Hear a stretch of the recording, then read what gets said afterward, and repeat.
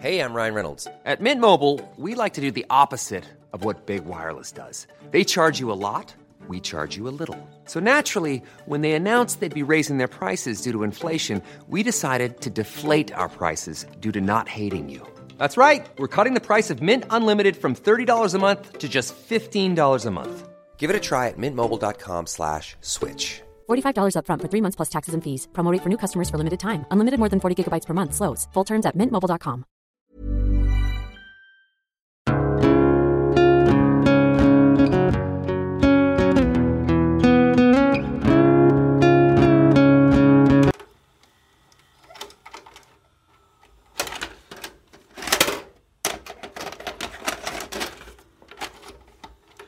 Sit, boo-boo, sit, boo-boo, sit. Grr, good dog. That's some bad hat, Harry. It's a cool show. Get any of that? Not a doctor. Bye, have a beautiful formula.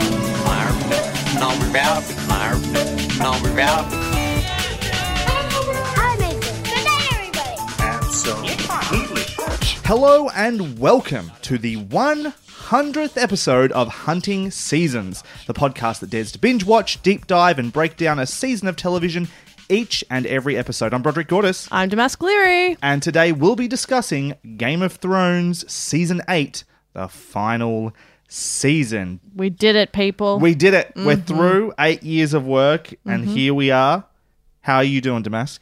Overall, I mean, in general, not specifically Game of Thrones related. Right, not specifically Game of Thrones related, though it kind of matches because I'm just exhausted. Exhausted. Just in life and in TV watching, yes. How about Sure. you, bro? Yeah, exhausted is a good word, actually. That'll come up later in the show as well, I think, the word exhausted in some way or another. Indeed. Let's get into things. Before we get to our review, though, there's a couple of things to discuss. As aforementioned, this is our 100th episode, and so you might be noticing that things are a little bit different. Number one, we have a new theme song. We do. So this is exciting. This is from Lucas Heil, who has done our bumpers from previous episodes. I think we started doing them sort of the start of last year. I can't remember exactly. He developed a new theme song for us. We're sort of getting a bit done with the old Breaking Bad twangy. That's right. We Theme need song. something fresh, something new, something the kids could connect with. Yep, dance to, remix, all that sort of stuff. Anyway, so we have a new theme song. I hope you guys like it. From now on, we're not going to be numbering episodes. This will be the last episode we number. We're just going to start sort of calling them by whatever we're reviewing, basically. Apparently, it's bad for SEO. Did you know that? I didn't know that. There you go. That's what iTunes tells me. So even though those milestones are fun and we'll keep track of them still, we're not going to be numbering episodes anymore after this.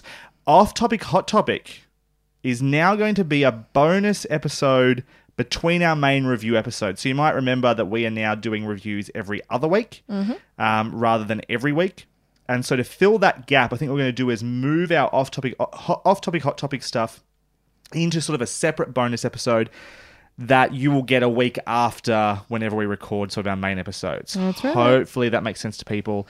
However, that being said, this being our 100th episode, we will include a special listener question off-topic, hot topic.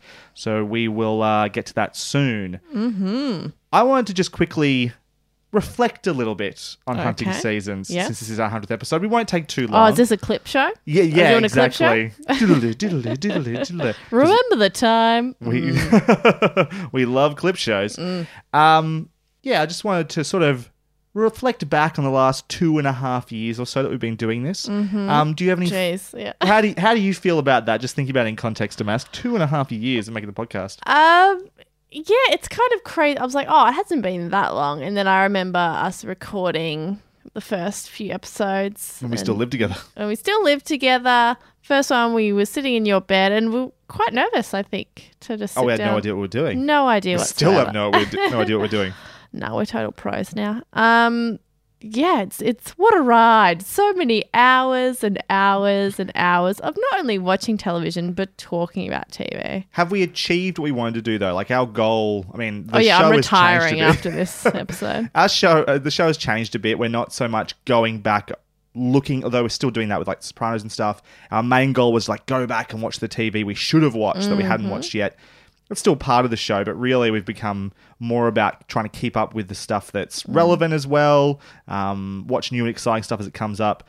But we are watching a lot of television Do you feel like at least that goal is being achieved? Yeah, I mean, I think the show has adapted with our lifestyles. That's Like true when we too. started it, I had much more free time, and so I was like, oh yeah, it'll be perfect excuse to spend all my free time going back and watching the TV that I want to watch. I don't have that luxury anymore, so it's just kind of like a way for me to make sure that I'm at least keeping up with what's coming out right now. Totally. I think I just also want to take this time to really thank everyone who's helped support the show. First of all, to our listeners and supporters. It's really lovely hearing from people who like the show and hearing stories of them watching and loving. Watching shows because we've talked about them and then loving them as well. I think that's pretty special. Unless it's Dead Like Me, and then fuck you. We don't make anything from this. If anything, we lose money by posting this online. So the lovely messages and feedback we get We shouldn't from... have bought those gold microphones. That was a mistake. Bad investment. We were a little bit ahead of ourselves. We were. That's okay. It's true. You live and you learn. But the feedback and messages we get from all of you is hugely important and appreciated. I also just want to thank people who have been on the show up to this point as well. We've had a fair few guests along the way. I'd like to keep having more. If anyone's got good suggestions for guests or people who might be interested, love to do that too. But yeah, I've been really enjoying it so far, and I'm looking forward to the next 100 episodes. It's really kept our friendship alive, which That's is good. true. Well, yeah, you do wonder, if we weren't doing this, would we see each other as much? Or would it be different because we don't have this job that we do together now? Yeah, we would be spending friendship time together. Whereas, because We've had to work really hard to you came over to watch Spider-Man to the Spider-Verse and have dinner. It was like, wow, it's been ages since we just hung out. Just hung out. It had been so long. Look, I don't want to say it was a year, but it might. It could have been. Because, we have very limited spare time that isn't already filled with watching a shit ton of TV and a billion jobs. And so usually my only free night is sitting in this room with you doing exactly this. I show up, hey, how you doing? Good. Yeah. You've already set up the thing. Got to go. We got to record because I got to get to bed. All right, let's record. Do it. Awesome. Okay, got to go. Bye.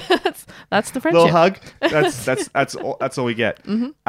Is this why you've become a Richmond supporter? Just another excuse to be my friend? Just to be around you. Wow, that's Yeah. lovely. I'll take it.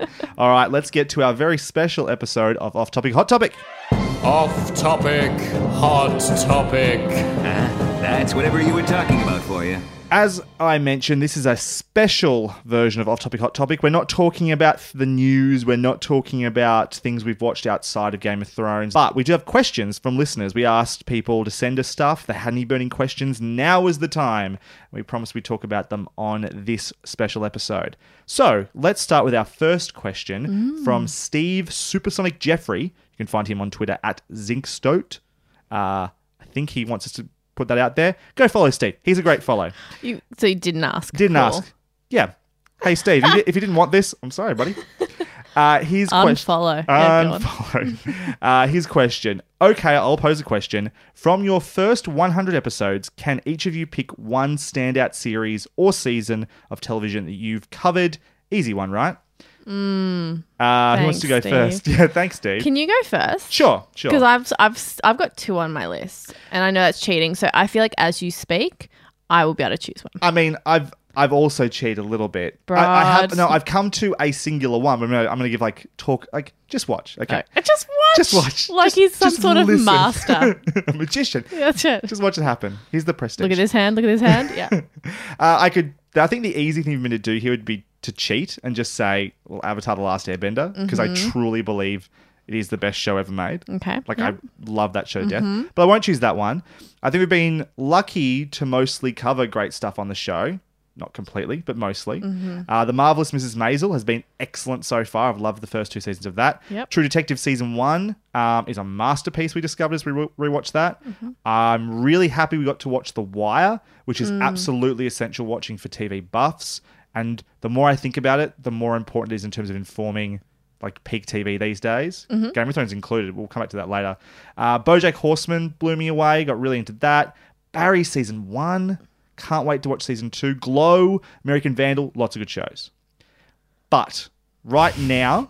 Just listing all of them. Yeah, True. Go on. But right now... Fucking cheater. And Yeah. I do worry this might be recency bias, but I can't stop thinking. I'm still to this day thinking a lot about Russian Doll. really thinking about it. That was a contender for me, definitely. I think it might be the best, most self-assured singular season of a currently complete TV series. We don't know if there's any more coming. Of TV I've ever seen. The more I think about it, the more I love it, and the more I wish I'd given it the official 5 stars on the podcast. So I'm using my special 100th episode powers to rectify that. My Russian Doll season 1 score is officially 5 stars. Retconning. We're retconning now on the podcast. Retconning. It was either that or a musical episode.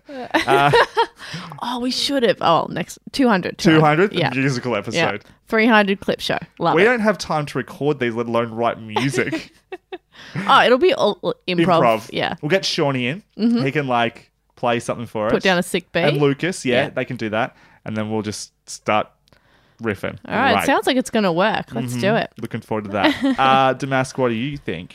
All right. So it was very hard to choose between two. And for very different reasons. Okay. And I thought as you were talking, I would figure it out, but I haven't. Just cheat like me. Yeah. So one show I think that, I mean, both these shows I would recommend to everyone, but one show that was truly shocking to me that we watched that I was like, whoa, I am connecting to this in a way I did not see coming. It feels very important for me right now. And I know it's unlike anything I've seen before with what it's doing. And it continues to get better and progress and is one of the best shows on TV right now. BoJack Horseman. Yeah. Yeah. Totally. It's got a very special place in my heart. It's a journey that I didn't expect for them to take, nor is it a story that I expected to connect with at all. But I did, and I loved it. And, it's fucking amazing. It is It truly is amazing. Excellent show. Have you watched any of, what's that new one called? Tuca and Birdie? I watched the first episode. A bit iffy on it, but all I've heard is that it just gets better and better, and I'll really enjoy it. I just haven't had time to watch the rest of it, but I will. So I don't think that first episode is at all indicative of what the show is. So I think sometimes you just got to get used to it. It's a lot of style. It's really out there straight away. Yeah. And you just got to get in tune with it sometimes. Yeah. But the other one was going to be Glow. Glow, yeah. Season 1 of Glow, I thought was just.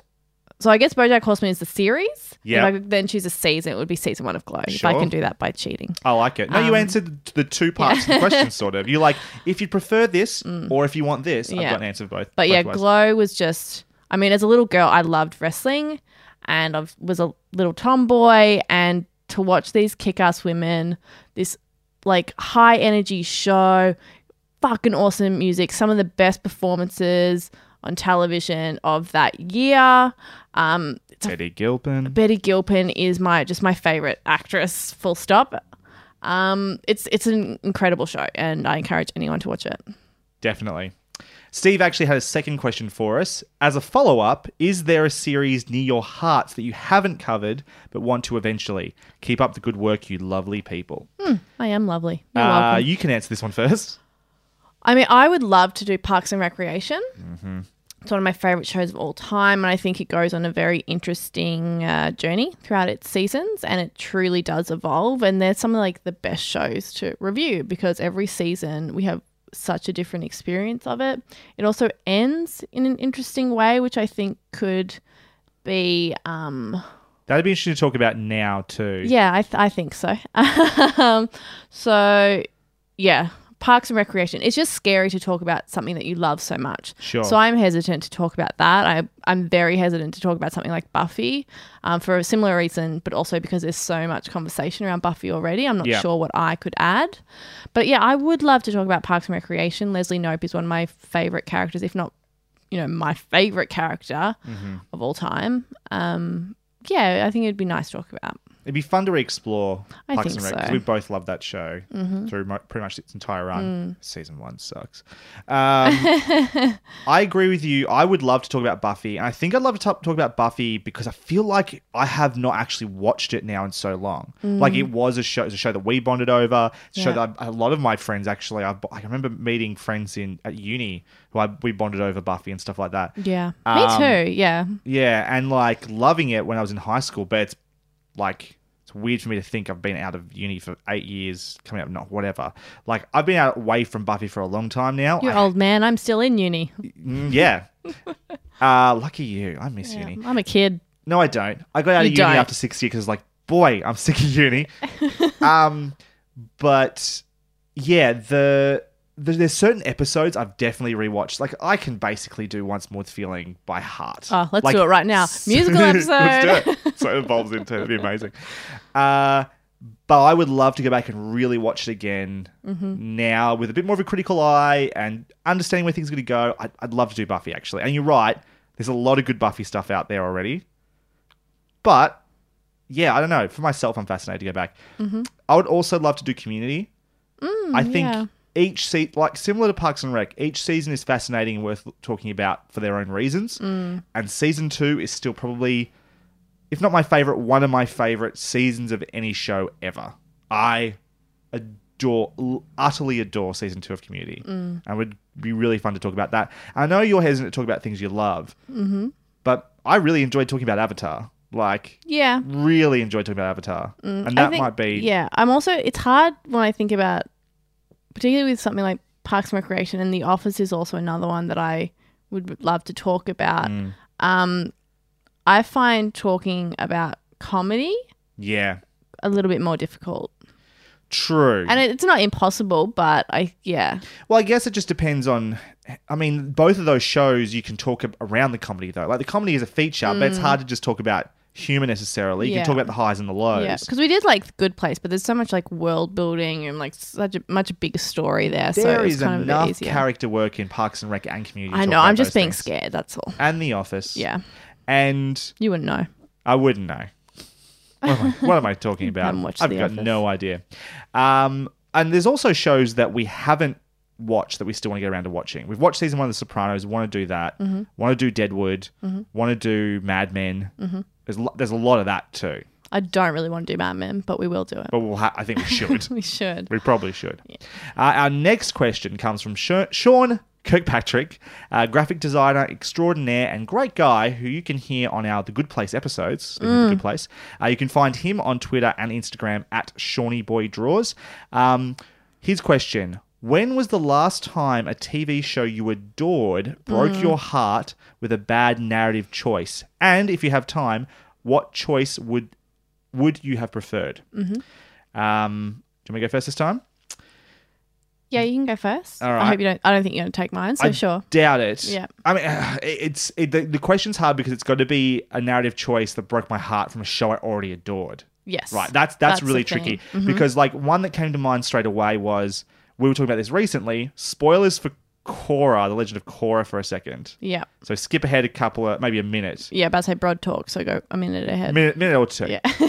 Is I really feel like, do believe that Tenzin should have died at the end of Korra season 3. And the more I think about it, the more I believe that. In fact, after our discussion, I had a brainwave as to why that also would have been great for Korra's story in terms of where that left Jinora as having to sort of step up into a position of like power and responsibility, and then Korra would have to become her mentor. I was really annoyed we didn't get to talk about that in the episode because I thought of it afterwards. And there's a lot of reasons that would have worked. So it didn't break my heart, that decision, but I really feel like it was a missed opportunity.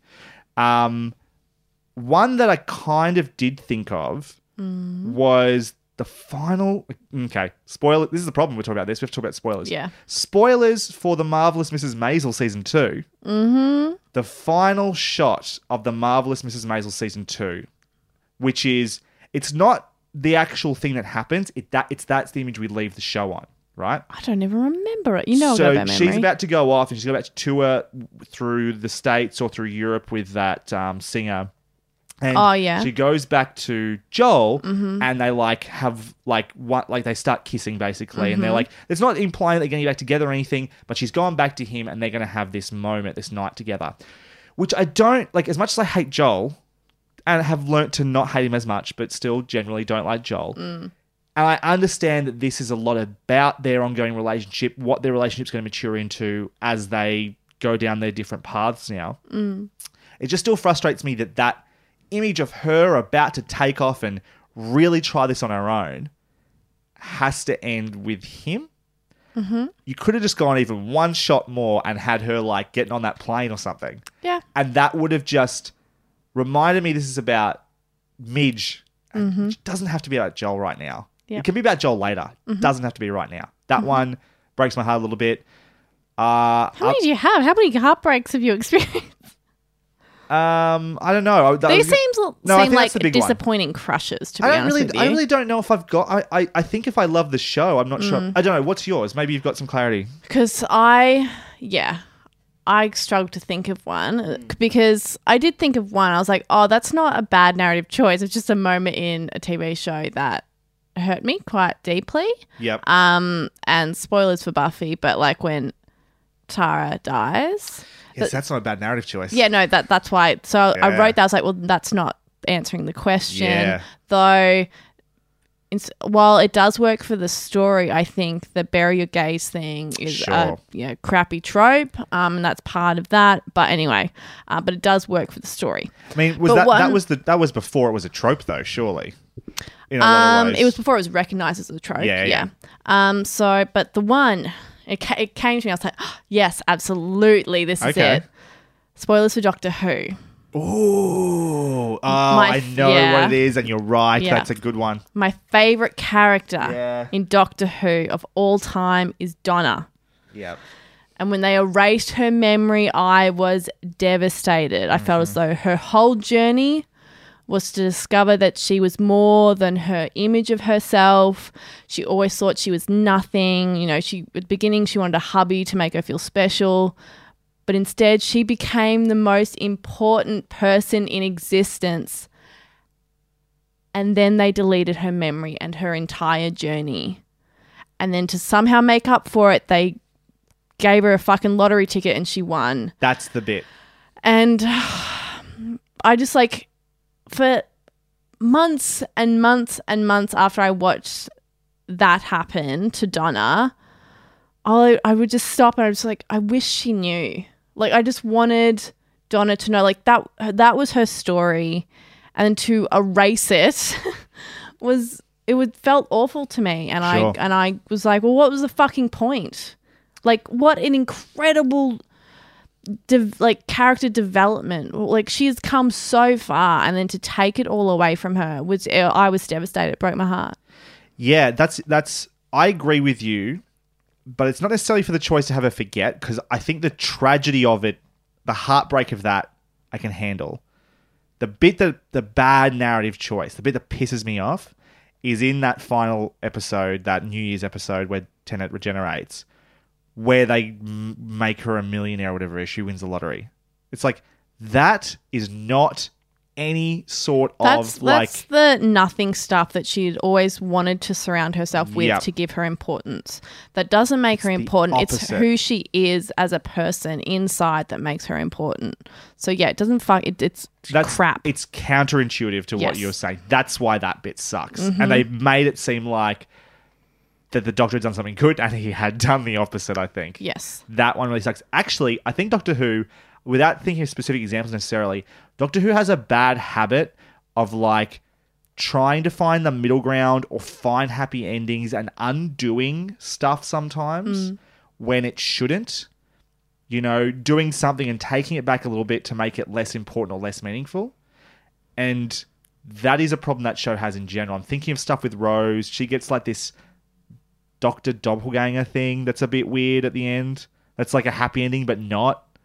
I don't know. There's a lot of people die, but then they're not really dead, sort of thing. Or you find out they do die in that place, but they're gonna have some long life before they go back. It's like sometimes you just gotta follow through with the consequences and let that sit. And that's why I feel like if Donna thing had happened, the tragedy of that would have felt better. But anyway. That's a good one. That's a really good one. Better than my answer. Thank you very much. Final question from my very own brother, Liam Gordis, finding on Twitter at Liam Gordis. This question is for Damask. Why should Brod watch The Office? Great question, Liam. The answer is I've already watched The Office, so don't worry about it. It's fine. You haven't watched The Office? Yeah, I've watched The Office. Oh, the UK one? Yeah, two seasons and a Christmas special. It's done. Let's move on. You're an idiot. So The reason Brod Don't give him the satisfaction. should watch The Office is because it is a masterclass in character development. It takes simple, one-joke characters and weaves them into nuanced, truly realized people that will make you cry with laughter and absolutely break your fucking heart. This series understands what love is. It understands what sorrow is. It understands what pure joy is. It's the kind of show that acknowledges your pain while sewing up your wounds. It is my absolute favourite, and that should be recommendation enough. The more I get recommended to me, the less I want to. That's not true. We'll get to it one day. Sounding like me. Yeah. just got to push back. That's right. You're only punishing yourself. It's fine. Let's get to our... Oh, so thank you, everybody, for sending in questions. Really appreciate that. That was quite fun. If you ever have questions, feel free to send them in. We may talk about them in Off Topic, Hot Topic. But right now, let's get to our spoiler-free review of Game of Thrones Season 8. Let me clue you in. Season in review. After 8 long years, the pop culture phenomenon that is Game of Thrones is finally coming to a close. Not much has changed behind the scenes from the last season to this one. Any actors who haven't returned probably couldn't because their characters are dead, and there really wasn't any room left for any new characters that weren't more than very minor parts. Season 8 consists of just 6 episodes, though many of these episodes push into almost feature film runtimes, ranging from 50 minutes to a full hour and 17, and took us approximately 6 hours and 45 minutes to watch. The final episode had nearly 20 million viewers, a combination of live TV and streaming viewers, in the USA, the largest audience for any HBO original series ever. A number of spin-off shows are in development, though only one has been given a green light for production at this point.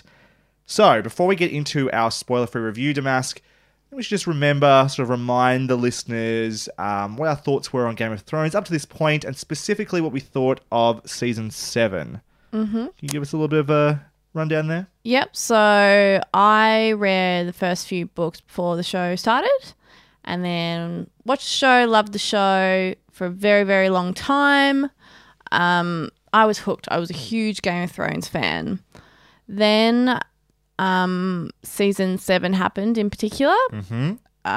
It happened. I like that. It happened, and I was very concerned. I found myself no longer invested in what was happening to these characters. I felt as though I was being shocked more than I was intrigued by what was happening on screen, and that was disappointing for me. A lot of the characters that I had loved for so long, I just wasn't interested in them anymore, and I was very nervous going into season 8. Totally. Yes, I haven't read the books. I tried listening to the audiobook of the first book and stopped when Tyrion had a Irish accent. To be sure. Yeah, couldn't handle that. But yeah, loved the show. Started around the end of season 1. Sort of big events happened in there. Spoilers, so I won't mention it. Which got me into it, and then followed along ever since then. Season 7. Well, I just listened back to our season 7 episode recently as well. And yeah, there was bits to be worried about. We definitely felt like the show was rushing to get places. We felt like it was taking shortcuts. We enjoyed a lot of the spectacle, but there was some sort of dumb choices being made. I think we tried... One of the things I think we hoped was that it was just taking some shortcuts to get to a place where it could breathe at the end. It's like you understand that there was a lot to wrangle. You know, to bring this show that sort of the characters have been expanding outward and start them to come together again. And there was a lot to sort of wrangle back in to get to a conclusion. Yeah. So we sort of hoped that was what was happening. There's a sacrifice to be made for the ultimate good to have a fabulous ending. Exactly. Though I don't think I necessarily felt... I mean, I felt worried, but I wasn't like completely checked out at that point. Oh, no, me either.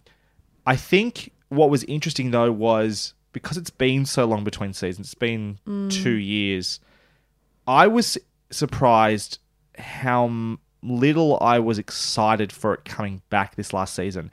You'd think that it should be really exciting. Because it's interesting, because it came out start of April, whenever it was, it started again, and Avengers Endgame came out at the same time. In a way, the MCU has been the other long-running TV series I've been enjoying that came to conclusion at the same time. Yeah. And my excitement for Endgame was massive, and my excitement for Game of Thrones was surprisingly muted. Mm-hmm. And that was interesting. So did you have... What were you expecting going into this final 6 episodes? Or what were you hoping, maybe? What was I think that's the thing, is exactly what you're saying, is that I wasn't excited, and so I didn't really have any expectations. I knew that I wanted it to be good, obviously, but I just didn't want to, like, before the show started and even during when we were watching week to week, I wasn't reading anything about it. I wasn't listening to podcasts. I wasn't doing any of that because I just didn't want to attach any expectations to it at all. Sure. I didn't want to go into like a scene being like, oh, I wonder if this theory I read might be coming true right now, or if I hope that happens and it doesn't, I don't want to be disappointed just because I have a random expectation there. So I really just went into it completely blank, just being like, I'm just going to sit back, and if I just naturally enjoy it, fuck yeah, awesome. And if I don't, then I can like critically analyze it as to like why me as a person, myself, don't like this particular story. The other thing we did that we've been doing for a while now is we made it a point to make this appointment viewing every week. We didn't binge this like we do with some shows. We've loved doing this, making a community thing from very early on. We've been watching this show together as a group. And we did that again this year. We did. We made it a thing we watched every week and watched as a group, and that is the best way to watch Game of Thrones, though, I think. That's been a great part of Game of Thrones. So you haven't gone back and like rewatched the show really through anything like that? No. Nothing like that? Nothing like that. I think a lot of people have tried to do that before this season as well. I didn't, but two of my housemates, one housemate watched it from beginning to end for the first time in a matter of weeks, and the other one, my brother Liam, was rewatching it through. Yeah. So I got to glimpse lots of it, and it was great when they're like, I'm in the kitchen doing something, they're watching in our lounge room, and like, I know what's about to happen, and like walk in and sort of just glance at the TV and glance at this person who's never watched it before and what their reaction is. So that was quite enjoyable and a good way to just sort of almost go through some of the greatest of moments and just remember what it was that was so great about this show. Yep. So all that being said, can you please give us your spoiler-free review of Game of Thrones' final season? I can. So a lot happens this season. Duh, it's the final. But how is it possible that I don't care? It's not that I don't care about the events that occur exactly themselves. It's how they've been presented that's the problem. I guess it's because I only care about what happens to these characters if I care about the characters themselves. But I don't think I really know them anymore.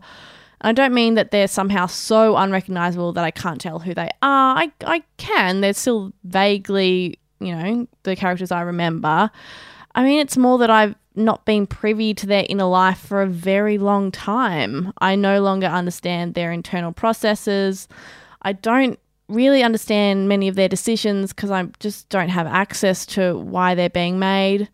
And I don't see how the events around them affect them as fully realized characters. Where are the quiet moments? Where are the many small cuts that turn a healing wound into an irreparable scar? Where is the time spent on any of this? It's not here. It's just not here. To put it simply, Season 8 was a rush job, which is hilarious because it took 1 billion years to make. There was no time spent on character. It was all plot. And I don't watch TV for that. And you might, and there is nothing wrong with that. This season may have given you everything you have wanted, and for that, fuck yes, that's awesome for you. But unfortunately, it didn't give me what I wanted, and it didn't give its characters what they needed, which was time. This show spent much of its span subverting expectations of the fantasy genre. This was not about black and white, bad versus good. It was about the minutiae of evil, of the ignorance in goodness. It was messy and murky. And Game of Thrones stopped being that show. Red arrows pointed to those that were baddies, and blindingly bright halos shone above those that were good. I knew what was coming.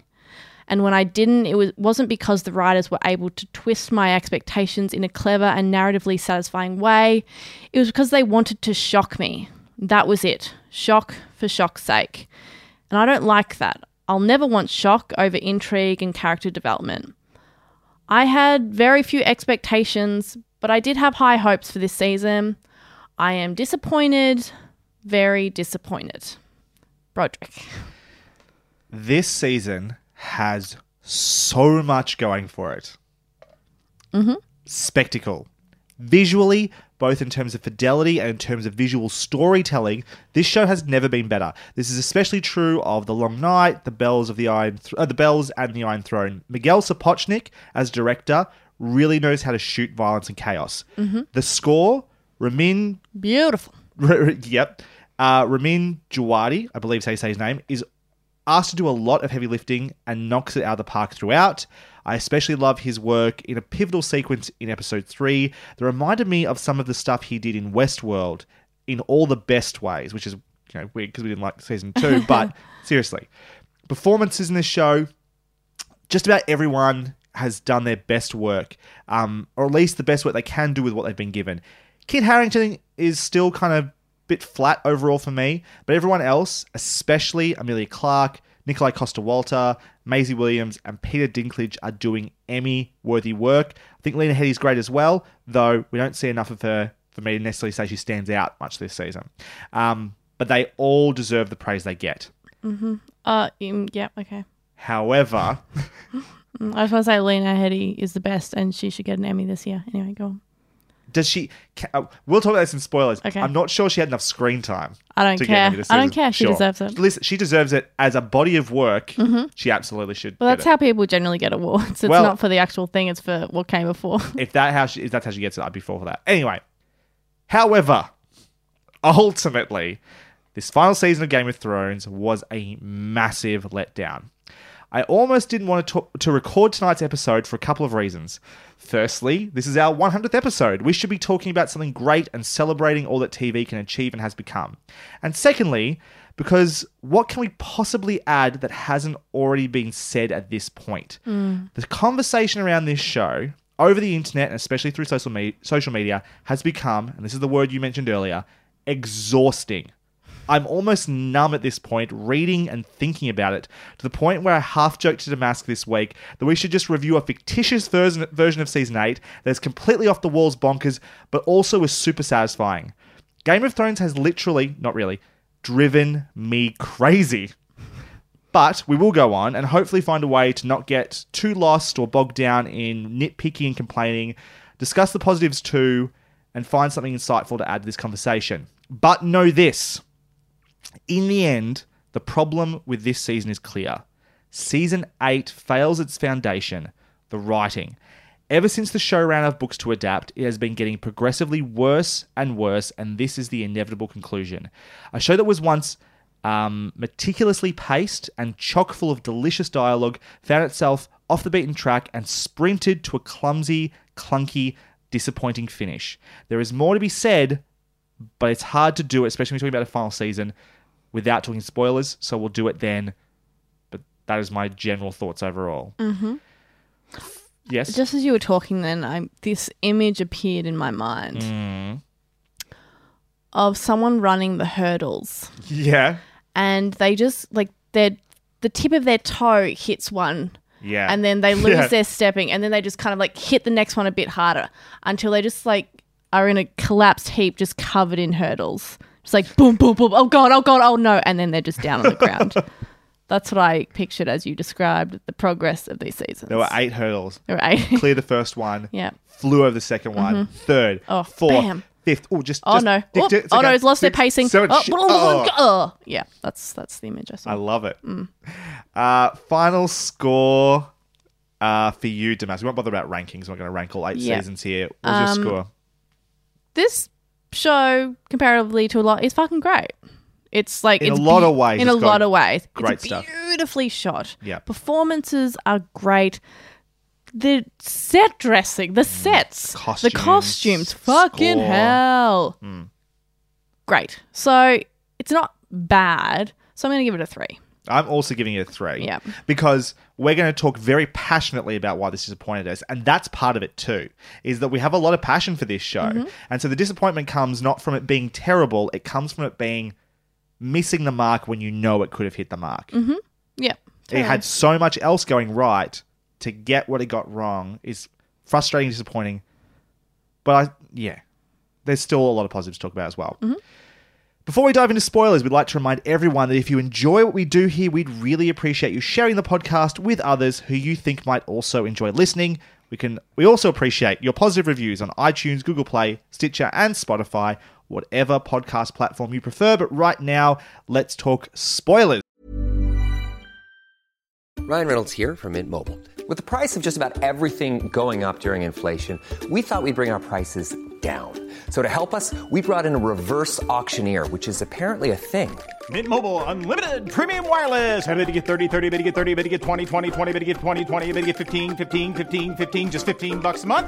Sold! Give it a try at mintmobile.com/switch. $45 up front for 3 months plus taxes and fees. Promo rate for new customers for limited time. Unlimited more than 40 gigabytes per month. Slows full terms at mintmobile.com. Hiring for your small business? If you're not looking for professionals on LinkedIn, you're looking in the wrong place. That's like looking for your car keys in a fish tank.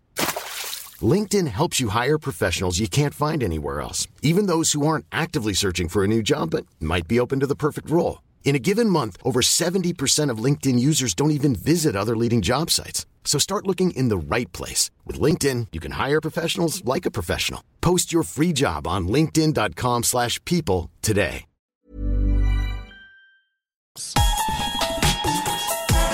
You're now entering the spoiler zone. Spoiler warning. On this episode, we'll be discussing everything that happens in season 1 to 8 of Game of Thrones. Before listening any further, we recommend watching all of Game of Thrones in its entirety. If you've not yet done so, proceed with caution. There are spoilers ahead. You have been warned.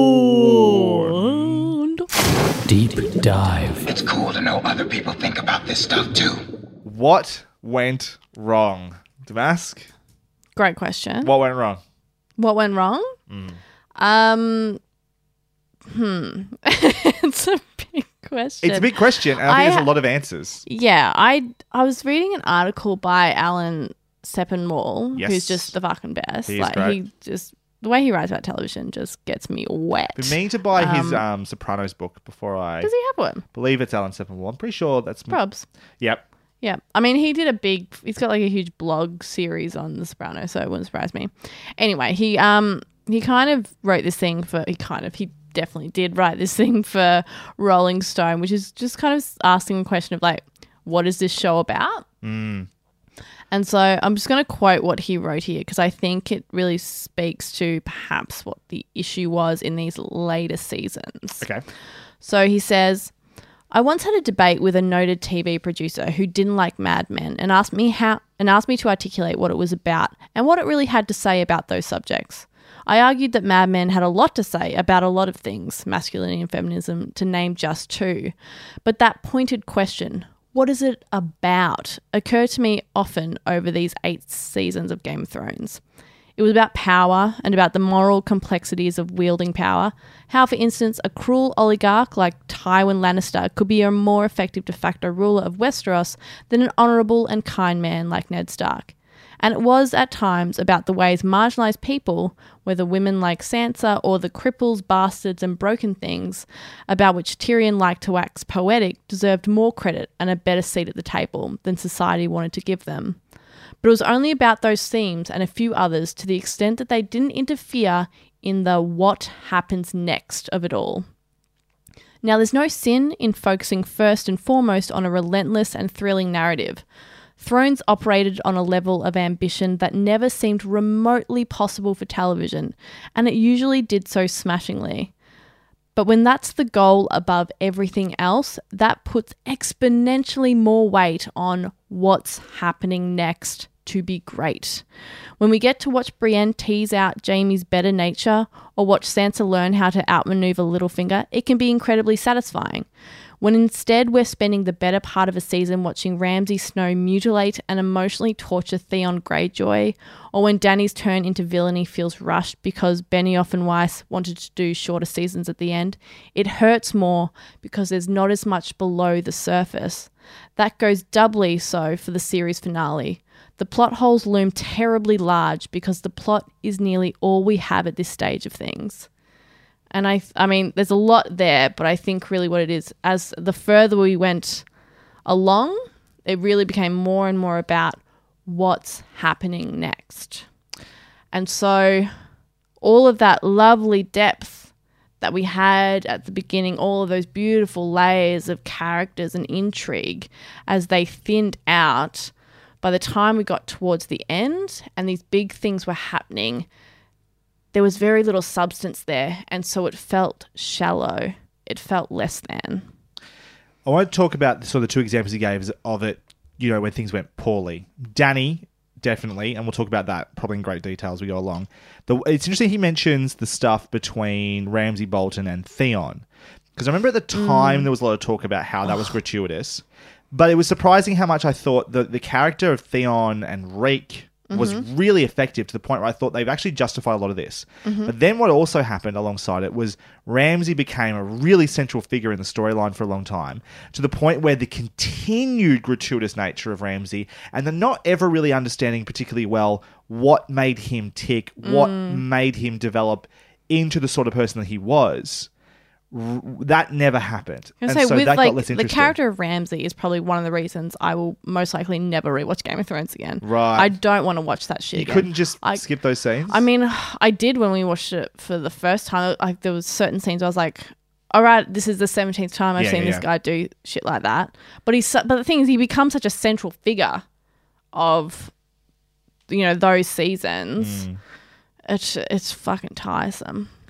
But yes, the rushed nature of things is definitely a big part of this as well. It's not just... Because I think one of the things I want to argue, and one of the things that I've argued, especially since episode 5, especially since the Dany turn, the big moment where she decides to torch King's Landing. Torch King's Landing. Episode 5, yeah. Episode 5. Did I say season 5? Episode 5. Still doing it even in episode 100 of this podcast. I'm saying that. The biggest problem for me is not necessarily where we end up. I believe that a lot of the places we end up and go are good. It's the work to get there that used to be done really well. Yeah. Isn't being done anymore. Yeah, that's the thing. Like, that's what I was saying. Like, the character development, the layers that we used to be able to hold on to are no longer there. So you have to infuse depth where the writers haven't done it for you. Yeah, you they guys should have done that for us. Yeah. And there was a big talk about coming into the season, actually, even before episode 5, people were talking about how it's sort of skipping its second acts, right? So what we used to have a lot of the time was people just even literally talking about going from one place, location geographically, to another. And we would see them on the road getting there because that's where the interesting stuff was happening. The talking in between. Jamie and Brienne. What's her name? Not Sansa. What's the other one? Arya and the Hound. The other one.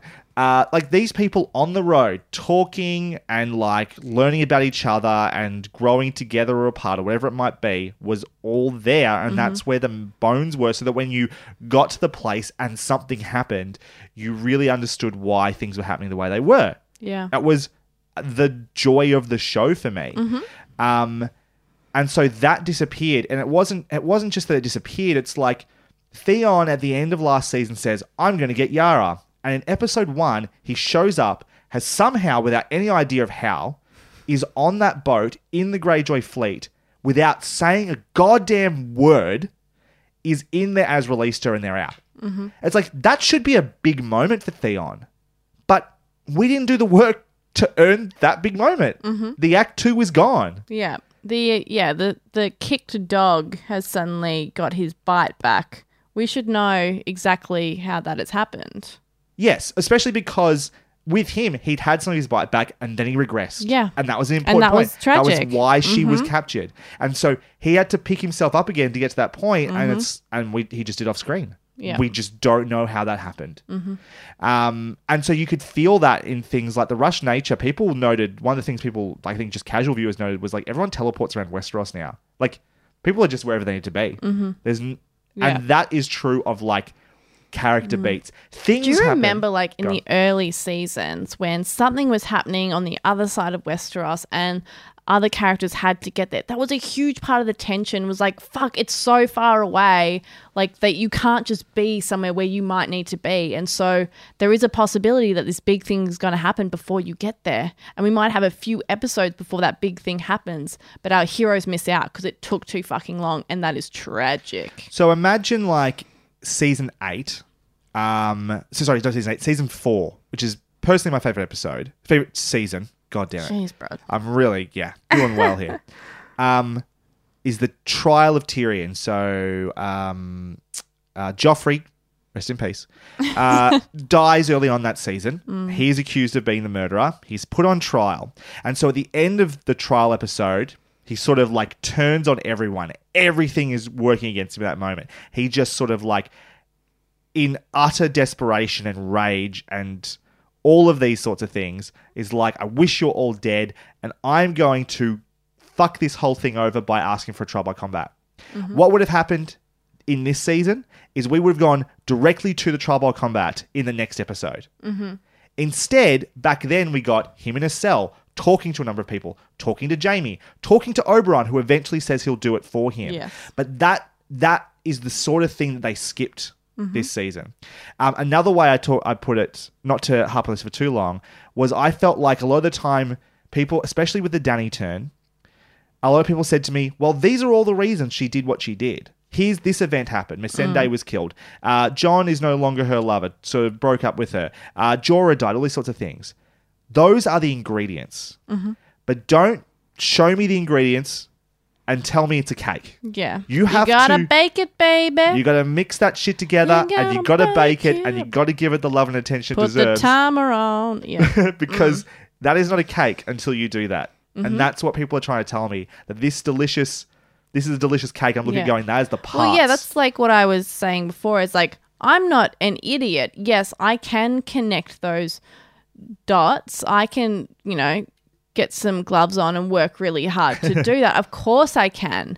That's not my job as a viewer. Yes. You're meant to be telling me a story. I'm not meant to infer the story because it's not there.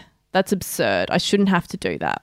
Yeah, I think if a huge portion of your audience needs additional material, because there were so many think pieces out there that were like, why did Dany do what she did, right? If they need that to make sense of what is possibly the defining moment of this character's story, you've done fucked up. You've really fucked up. Yeah, and the thing is, like, it was... I understand, like, think pieces and trying to, connect all these dots and stuff. It was like... I think even at the beginning of the episode when we were watching it as a group, before she went mad or whatever, I was like, wow, they really want us to hate her, don't they? Like, it was so heavy-handed. Yeah. So, yeah, it's obvious that that's what they're doing. She's snapping. She's irrational now. Yeah, cool, we got it. Where were, like, the 7 episodes leading up to that to show me that she got to this point? Where were they? I needed those ones. Well, because what happened, is that, like, do you remember in, like, episode 1 or 2, Dany and Sansa have a conversation? It's a great conversation too, talking about why they should be thanking each other, what they're providing each other, and then coming to that position where they're like, well, this is the impassable... The impasse, right? I compared that scene to, I don't know how well you remember Civil War, always talking about the MCU, but there's a great scene between Tony and Cap where they're like, almost about, there's this pen they're going to sign, the Cap's going to sign the Accord, they're almost going to fix it, and then they find the point where it's like, well, neither of us can bridge that gap. And it felt like that. And I was like, this is great. This is building up to a really interesting... Yeah, I think because it's like, it's not coming to a head now, but it's like, going to. Oh, we're not going to deal with this now because now is not the time, but we know where each other stand and the tension is just going to rise. Other things will happen, but we as viewers, it's been planted. We know this is where it's going. Yeah. Beautiful. Doesn't happen at but the end. It doesn't do it. Yeah, that's the thing. It's like, but it's like, that was, that's the sort of stuff that makes you go, I'm looking forward to seeing this simmer, where this goes. Just doesn't happen. Yeah. The other thing as well... I mean, so they do all... because people will probably mention this, like, in that final episode, Arya does say, like, when she's talking to Jon, like, Sansa will never see it as okay, or never see her as the queen or whatever after what's happened and stuff. It's like, but what has happened is so much bigger than Sansa's opinion, because at that point, Dany is so fucking strong and powerful. That's not going to be the thing that tips him over the edge. Like, she's done the worst thing. Jon's witnessed her do the worst thing. The fact that Sansa is like, she's not my queen, is not going to be the thing that convinces Jon. Ultimately, if anything, that does, though, is just becomes your sister is the reason you're going to do this. Because Tyrion has the same conversation, and before Jon leaves the cell goes, think of, your sisters aren't going to bend the knee. Yeah. And it's like, and then that's gonna the tipping die. point. Yeah. Yeah. It's not that it's his you motivator. saw her do the worst fucking thing, and you, Jon, the embodiment of really that beautiful Ned Stark that we lost in season 1, like, you know, that absolute righteousness, somehow justifying this. That conversation with Tyrion is fucking absurd. It goes for so long. The one with Jon and Tyrion. Jon and Tyrion. I just keep thinking that's the conversation that should have been had between Varys and Tyrion last episode. Yeah. It should have happened before Dany went completely nutso. Mm-hmm. Like, yes. That would have... Don't do it retroactively. Do the work like you used to do. Yeah. Yeah, exactly. And just in terms of like it being rushed as well, there are scenes that could be whole episodes in the old Game of Thrones. In the last episode, there is a 10-minute scene with a bunch of people sitting in tents talking about who's going to be the future ruler of Westeros. Mm-hmm. And they deal with that entire massive thing in about 10 minutes with one person talking about in a monologue. They decide who's king in a monologue from a prisoner. And everyone says, who was just told to shut up. Fuck, what? The amount of like storytelling shortcuts you were making, that could be a freaking fantastic episode. It could almost be a season. By the time you actually think about these people have to talk about this, they probably have to go confer with some lords, you know, think about what this means to them. The North wants to leave the kingdom. Should we leave the kingdom too? Maybe we want to stay. How a trade thing, like there is so much to talk about there that would be really fascinating, interesting. And instead it's just like, oh yeah, Bran's king now. Yeah.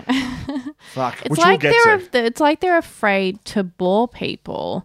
I was like, no, look back on the like previous seasons that people fucking loved. Yes, there was always one episode like a big thing happened and they were great, but they were not the bulk of the season, the stuff that people really connect to, the character building, the political intrigue. That's what we fucking love. So if we had a season of more politicking, fuck yes, I'm in.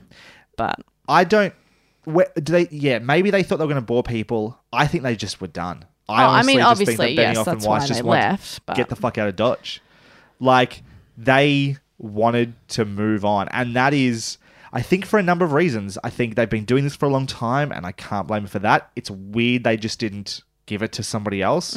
Feel like someone like Brian Cogman might have been interested in doing it. He's interested in doing a spin-off show. He'd been writing great episodes. Maybe let him do it, you know? There's just all these things that maybe... And like, I just don't think they thought they had the capacity to do it. I think there is less talking in this season. There are actually a few episodes that have very little dialogue because they know they can't do the dialogue that well. They're missing that blueprint from George R. R. Martin, and it's obvious. But there's another thing about their writing that I want to bring up. This is my favorite article of all the things I've read this week. I want to read this one. Just a reasonably extensive passage, similar to what you just did, but not the whole thing. From an article called The Real Reason Fans Hate the Last Season of Game of Thrones. It's a terrible title. It's a clickbaity title. But this is by Zeynep Tufekci, I think. Tufekci.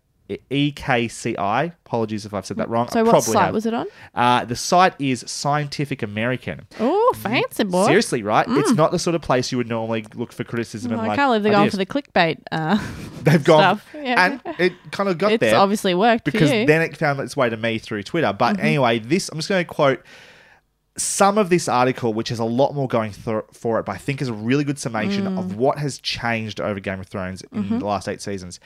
Here we go.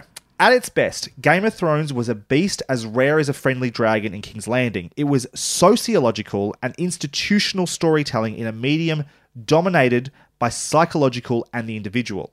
All right, and that's the thesis of this entire thing. This structural storytelling era of the show lasted through the seasons when it was based on the novels of George R. R. Martin, who seemed to specialize in having characters evolve in response to the broader institutional settings, incentives, and norms that surround them. After the show ran ahead of the novels, however, it was taken over by powerful Hollywood showrunners David Benioff and D.B. Weiss. What they did is something different, but in many ways more fundamental. Benioff and Weiss steered the narrative lane away from the sociological and shifted it to the psychological. That's the main and often only way Hollywood and most television writers tell stories. So that's true. Think about that. Most of the shows that we love, we talk about how much we love character, are very sociological driven. Buffy... psychological? Psychological driven, sorry. Buffy, Parks and Rec, all those sorts of things. It's about knowing the characters, understanding them and their growth and why they're doing it internally. Yes. So, going back to the article. To understand the narrative lane shift, let's go back to a key question. Why did so many love Game of Thrones in the first place? What makes it stand out from so many other shows? One clue is clearly the show's willingness to kill off major characters early and often without losing the thread of the story. TV shows that travel in the psychological lane rarely do that because that depends on viewers on viewers identifying with the main characters and becoming invested in them to carry the story, rather than looking at the bigger picture of the society, institutions, and norms that we interact with and which shape us. They can't just kill major characters because those are the key tools with which they're building the story and using as hooks to hold viewers. In contrast, Game of Thrones killed Ned Stark abruptly at the end of the first season after building the whole season and, by implication, the entire series around him. The second season developed a replacement Stark heir, which appeared like a more traditional continuation of the narrative. The third season, however, had him and his pregnant wife murdered in a particularly brutal, bloody way. And so it went. The story moved on. Many characters did not. The appeal of a show that routinely kills major characters signals a different kind of storytelling, where a single charismatic or powerful individual, along with his or her internal dynamics, doesn't carry the whole narrative and explanatory burden.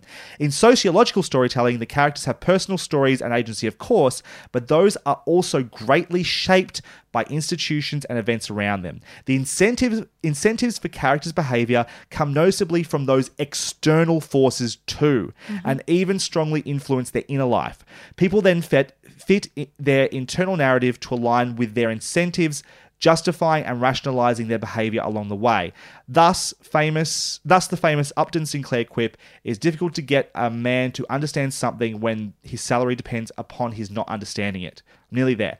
The overly personal mode of storytelling or analysis leaves us bereft of deeper comprehension of events in history. Understanding Hitler's personality alone will not tell us much about his rise of fascism, for example. I'm done. At the very beginning of that article, as you were talking, I was like, it really is as though the show went from historical fiction to fantasy. Yes. Yeah. And totally. so, like, the fantasy elements are always, they dwindle in quickly, but it's not just about it being, like, I think you can tell that historical drama and have dragons and magic and stuff that's in not it. what I mean. Sorry. I mean, like, the conventions that are in fantasy. And I don't mean fantasy elements. Sorry. Yeah. And a lot of people have compared the ending of this to to Lord of the Rings. Yeah. Because it starts to really shift in that direction, which seems totally the opposite of what this show was set up to be. And it's, again, I think this is where it's where it upsets me when people say that I didn't like the Dany turn because I was disappointed about Dany going bad. That's not it. Yeah, no. Because characters can have disappointing, tragic endings, and I am completely satisfied because it makes sense sociologically. In the institutions and the situation around them that got them to this place is why their fate was what it was. And that's what's missing from the Dany stuff. But no, I think it also can be done psychologically, though. They've failed on both fronts. I think you're right about that too. Yeah. Because, like, obviously, like, a character evolving into a tragic end can absolutely come from that psychological point of view, and that can be satisfying as well. Yeah, I think they've failed on both fronts there, particularly in the Dany storyline. I would just want to emphasize you should definitely read this article. It's extremely insightful, and it's a really good explanation of how the show has changed and sort of evolved into what it is now, which is just a shadow of what it used to be. Yeah. Anyway, let's just get over and done with then. Let's talk about that Dany moment. Okay. Because I think for me, that's the sticking point of everything that was going on. that's the point when I really went, damn, this show has just failed us now, because it is so important to the story. You got to get that moment right. Mm-hmm. So what in that moment went wrong, do you think? Well, in the moment, let's take this back there. And even our physical space where we were in the lounge room, a group of us, the same group that would watch it every week together, sitting in the dark watching it happen. And, you know, the battle is raging, and then the bells off. Everyone stops. Everyone stops. Surrenders. Silence. Emilia Clarke does a wonderful job of showing someone who is deeply hurt, in pain, and enraged. We see her look over at, is it the Red Keep? Yep. Looks over at the Red Keep where Cersei is. And it tracks. Like, you can see, like, okay, she's still fucking furious. She has, you know, fire in her blood. She enraged. She's gonna go over and just fucking melt the Red Keep on top of Cersei. Of course that's going to happen. Makes sense. Mm-hmm. Then she flies up and begins to burn everyone. She burns the soldiers, and then she continues on through the city. Not in a straight line burning people as she goes to Cersei. She is veering up and down every single goddamn street. I just rewatched that episode before I came here. She doesn't go for soldiers first. The first thing she fires are running civilians running away from her.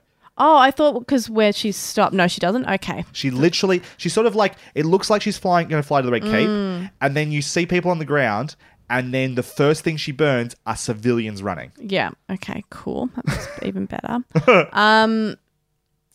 And like, we were all in shock because, and it's not as though the Mad Queen was beyond our thinking. Of course, we've all thought that. It's mentioned throughout the show that, like... It never stops being mentioned. Yeah. Every time a Targaryen is born, the gods flip a coin, everybody holds their breath or whatever. Mm-hmm. That's fine. We can conceive of that. The problem is, not now, not in that moment, not where we had been before. I mean, Emilia Clarke had played it, and Daenerys, the character, had been shown for a very long time up in the lead up to that as being a good, fair, sometimes irrational, but not violently malicious in a truly sociopathic way. Has she ever really acted? Like, it was just like, what the fuck is happening? It just didn't track, and it was frustrating because you know the purpose of that. You know why you tell that story. You know how you could get there, and they hadn't done that. And so it's like, you can't cheat that. Like, you can't get to the end and expect me to clap you for the journey. Sorry, like, I've been watching this for 9-10 years. You can't do that. And expect me to think it's good, because it's not. There was a lot of talk about, like, and I think it's true, it's fair, that, like, she has gotten very used to using fire. Like, she's really used to roasting people. Yeah. But every time she's done it, every single time she's done it before this, has been leaders and soldiers and people who were in her way in that sense, right? She's never, ever, ever used it deliberately on the innocent ever before. So I think there is, like, a way that, like, this idea of, like, a purifying fire, that she's releasing people from some sort of pain, that she's doing a favor to the civilians. There's a way that might be what she's thinking. But again, she never ever did that beforehand. To get to that point, if she really thinks they're her enemy, they didn't do that either. Yeah. She's always talked about saving the innocents. If she's so sick of, like, she said that she has no love in Westeros, that fear is the only option she has. They're still the subjects that you always said you didn't want to... Like, these were not things that were prompted by her advisors who were staying next to her, who said, no, Daenerys, what you mean to say is... This is her saying, I don't want to be the Queen of Ashes. Do you know what I mean? Yeah. Like, there are so many... like, I understand people keep saying, yes, she used fire and she was like malicious like that. But it's such a massive leap to go from using it on the Tarleys, who she said, like, you can either kneel before me or die, and they chose to burn. Yeah. And she shouldn't have burned them, but she gave them a choice. Mm-hmm. And also they were soldiers. And they're also soldiers, and you've literally surrendered. Don't give a shit. I'm going to burn you anyway. Yeah. Well, like, what bothers me is that and, like, it would have been... ridiculous amount of people, too. Like, thousands and thousands of innocent people. Sorry. Yeah. Like... What it's frustrating to me because we have a great character like Cersei that we see nothing of this season. Why not simply, like, we get to actually see her rule and the people actually really start to, like, things are going well for her. Awesome. We see that, we experience that. Dany comes in, she fucking hates Cersei, kills Cersei, and the people don't like Dany. Yeah. Dany, who's like, fuck yeah, I've got everything I want and I freed you. And the people are like, fuck off, we don't like you. And then she's like slowly like trying to politic. It's not working out for her. And she just like, fuck it. If you don't love me, I'm going to start this nation again. And kills everyone. We would have got more of Cersei. We got a slow build to Dany fucking losing her mind and killing innocent people. And the advisors around her who have seen her get everything she wants slowly decline and being like, fuck, we made a mistake. Yeah. Something like, oh. It's as simple as that. And it's like, that's a whole other point I want to bring up is that Cersei is super underserved this season. It's they've got to the point where Cersei's in charge and they forgot to tell us what that means to Cersei, to the people under her rule. She has, like, she did all these things to get there. We see her staring out a window and then getting fucked by a piece of shit. Yeah. Woohoo. She has a baby that she's pretending is Euron Greyjoy's, and her drinking wine looking out windows, amazing It's the best. It's the best. It's my... I mean, I wanted Cersei to win this season, purely because I love the way she looks out a window and drinks wine. But, like, how interesting would it have been to actually see what her rule is like? Maybe it was terrible. Maybe, given the actual chance, she's not that terrible. Mm-hmm. That could have been interesting to see. Yeah. That isn't a complicated relationship that we can hate Cersei because we know that she's only interested in power and herself, and yet she's not that bad a ruler ultimately, and people kind of love her a little bit. And then what does that say about Dany, who we have sort of been loving for most of this season theoretically? I was never that attached to Dany anyway. Yeah, me either. And even if, like, as we see Cersei, you know, doing an okay job or, you know, even a really good job, and we hear Dany even manipulating her people, even if they were manipulating into loving her. Whatever it might be, they love her. But it's just the rhetoric of Dany constantly calling her a dictator and stuff. And we see the opposite side of that. And we actually like, oh, Dany's actually wrong here, and she's just made assumptions about the way that people made assumptions about her and her brother being on the other side of the ocean and that they should die. Like, she's not taking the time to pause and think, it's something a bit more interesting. An interesting point that someone brought up as well. Do you think that they have implied that she is mad? She is the mad queen. That she has this genetic predisposition to insanity, and that is where she's at? Do you think that's what the show is saying or not? Did you see the way she, like, was drooling over the Iron Throne when she got there? She's like, yes, my precious queen. Of course they're fucking saying that. Okay. Yeah. So isn't that interesting too? Because that's something that the show... Because someone pointed this out. I was listening to Cast of Kings, great. Joanna Robinson, David Chen, great Game of Thrones podcast. A listener brought this up. It's like, yes, she's done horrible things, right? Mm-hmm. But so many people in power, particularly men, have done horrible things to keep their power, and the idea that they were mad or crazy was never part of it. Was never part of the discussion. Robert wanted this little girl on the other side of the world killed, and we know that's a bad decision. We didn't think he was crazy. Walder Frey was a fucking douchebag monster. But he wasn't crazy. He was just a vindictive asshole. Exactly. Yeah. Stannis Baratheon. That the show, when it was still doing its work properly, got us to a point where we watched him choose to burn his own daughter alive. Yeah. Out of desperation. Yeah. Out of a belief that he was the heir to the throne, much like Dany.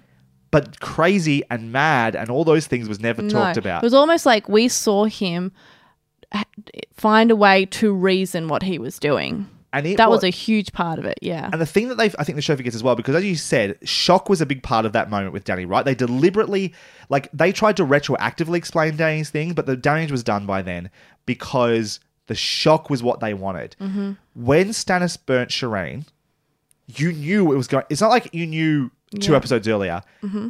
It started to happen, and you knew what was going to happen. Yeah. And it was awful and gut-wrenching and shocking in the sense of it being awful to watch without having to be a surprise. You know what this really kind of reminds me of is it's the whole Arya Sansa pretending and then fucking over Littlefinger. Exactly the same. Whereas like you said, if Tyrion had that conversation with Varys beforehand, yes, it's marking to us that this is probably where Dany's going to go. But even if you do it correctly, you're like, oh, that's a possibility. Fuck, it'd be awful if it happens. Yeah. And tension is built there, but you're not guaranteed that. But certainly the tension is building. And then when it happens, you're like, oh, not only have it's been signposted, so you're like, okay, it's not coming out of the blue. We have our justifications as to why these people might think that. Yep. Bam, that works. And it's the same thing in that previous season with the whole Littlefinger thing. They wanted that shock and it made the season and those characters unbearable for that season because we weren't given the information we needed to make a really good, satisfying story. Even if just that she actually did stop when the bell's tolled. Mm-hmm. Maybe she went and attacked Cersei. Mm-hmm. Or maybe, as you said, people rejected her. Mm-hmm. Or someone attacked her when it was supposed to be a truce. Any one thing, just one other element that made sense to push her that little bit further. Yeah. Where it felt like it was going to be avoided. And then it's damn, we went that one step too far. Mm-hmm. And it's and now it's happened. Yeah. And that, Anyway, I think we should move on from the Dany thing. Yep, no worries. But it was so upsetting because it was such a pivotal moment. We've talked a little bit about Cersei. Yes, go on. Sorry. We can't move away from Dany without talking about how she dies. Sure, yes. Yes, we do have to talk about that.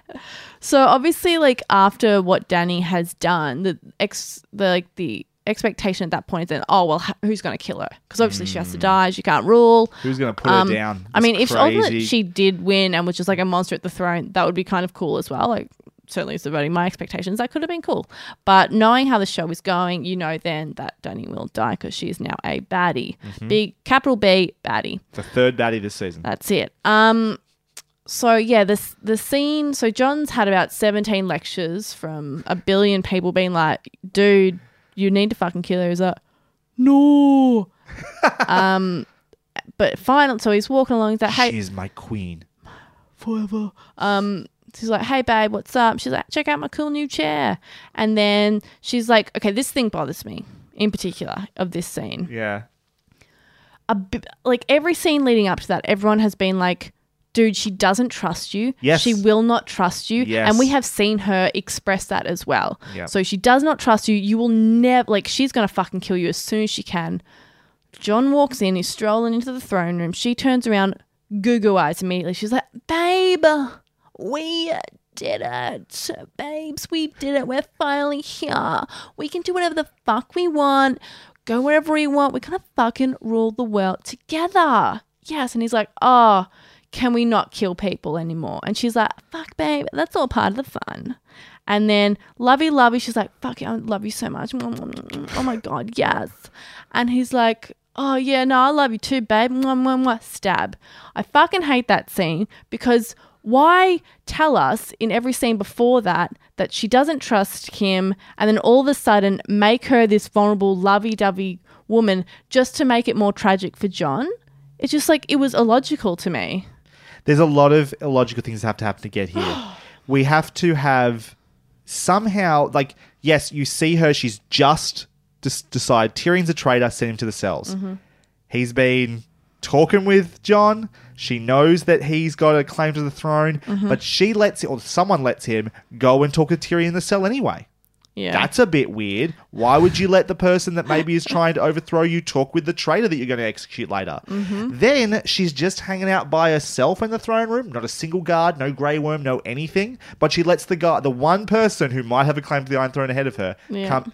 It is I get whiplash Yeah. from trying to figure out what Danny thinks of John at any one moment. And they only way And that- is she crazed by power or is she not? Because if she's crazed by power, there's no fucking way, one, he's getting near her or that throne. Yeah. Or wearing any weapons around her at any point. She literally said, fear it is then.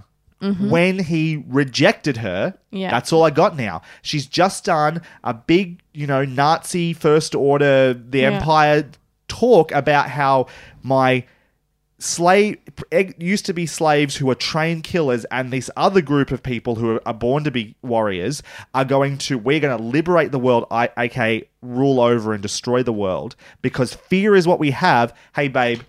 I love you. Let's do this together.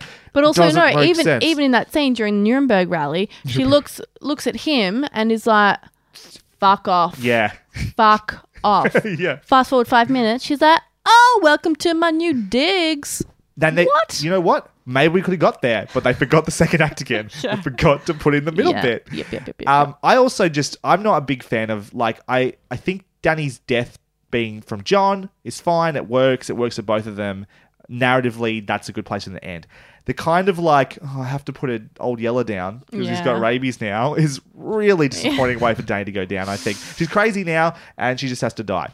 I just think of her whole journey. And if I'd maybe cared 1 ounce about their relationship or believed for 1 second that they had any kind of chemistry, I might have cared more. Yeah, that would have helped a lot. But I found that whole scene, the I love you, I love you, I love you, kiss, kiss, kiss.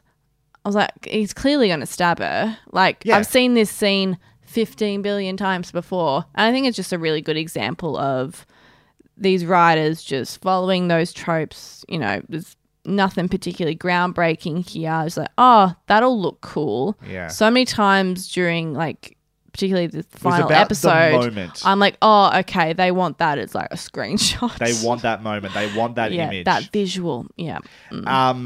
Just thinking about other things that didn't work this season with Danny. Yes, the John and Danny stuff doesn't work. They had that stupid flying dragon sequence, and that's them at the height of their love. Yuck. A whole new world. Yeah. I just listened to the album for Aladdin, for the new Aladdin today as well, actually. Was it great? Moving on. The other thing I want, again, all the signposts or the roadwork to Danny going crazy, one of the things that was there was Jorah dies. Big moment. I love Jorah's death. Thought he Yes. earned that well. Do you know what Jorah didn't do this season? What? Advise her once. Yeah. Do the thing that would have kept her grounded. Prove to me that he was the difference between, or one of the reasons between her being the potentially brilliant leader that everyone believed in and her being the version of Danny that we got at the end. Yeah. He literally only ever advises her on one thing, and that's that she keep Tyrion around. That's it. That's the whole thing. And then we don't even see her mourning for... you could do a whole episode about...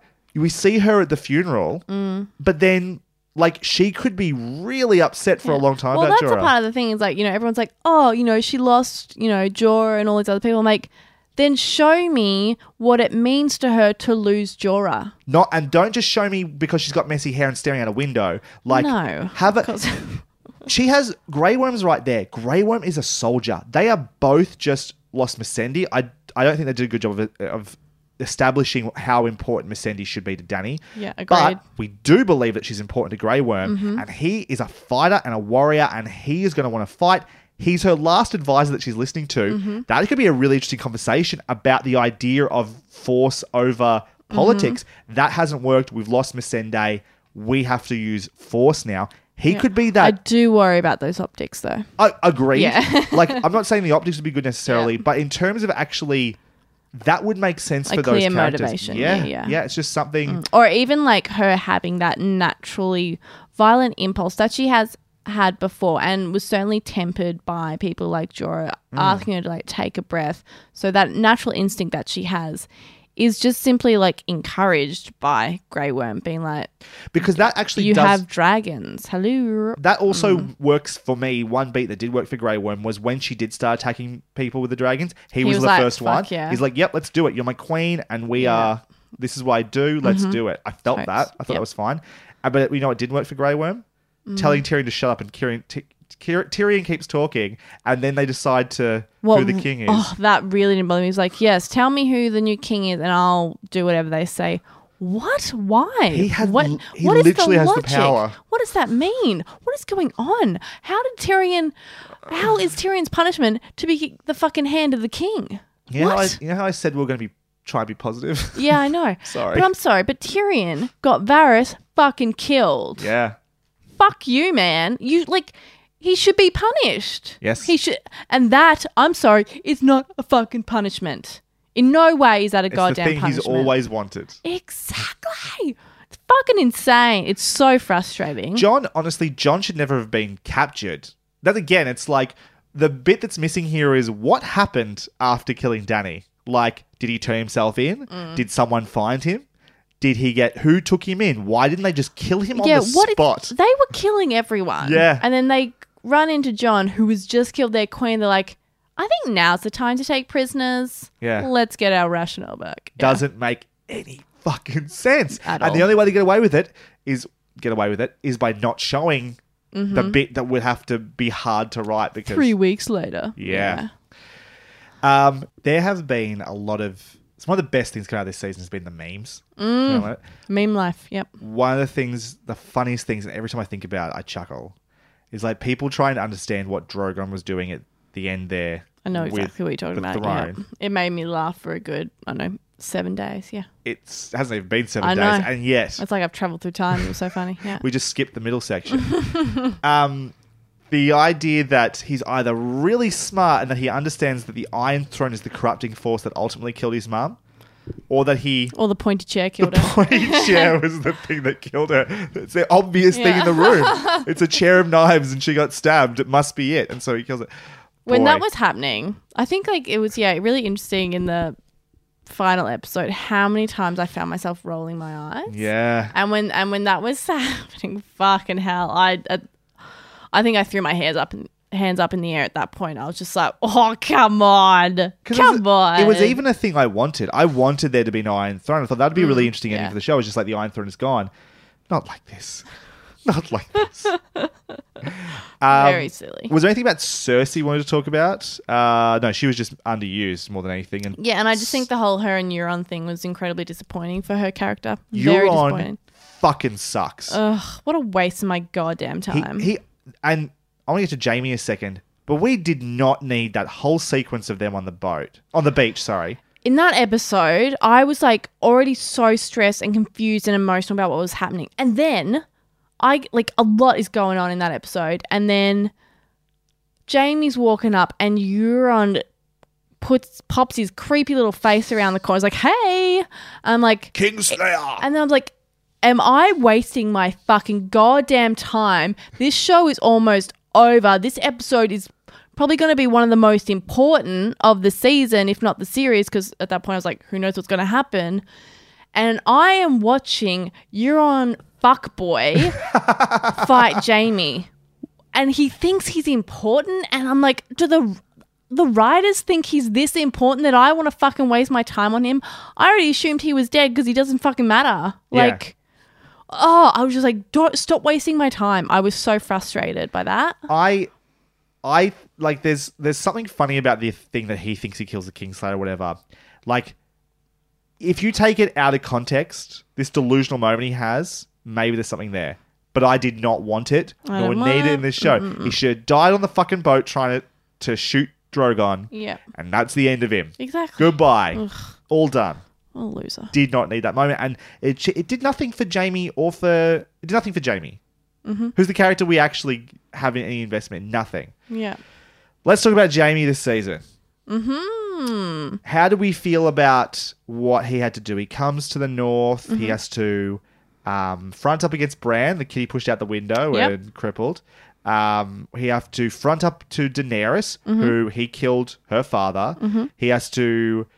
Eventually, he has decided to fight for the side of the living. Mm-hmm. He's going to fight this war against the White Walkers. He even has these magical moments with Brienne where he knights her, which is possibly one of my favorite moments in the entire show. Did we all cry? Of course we did. That bit was fucking amazing. Gorgeous. Mm-hmm.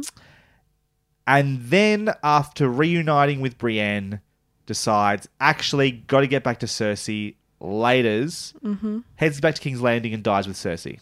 Yep. How do we feel about all that? I like all of the stuff. Yep.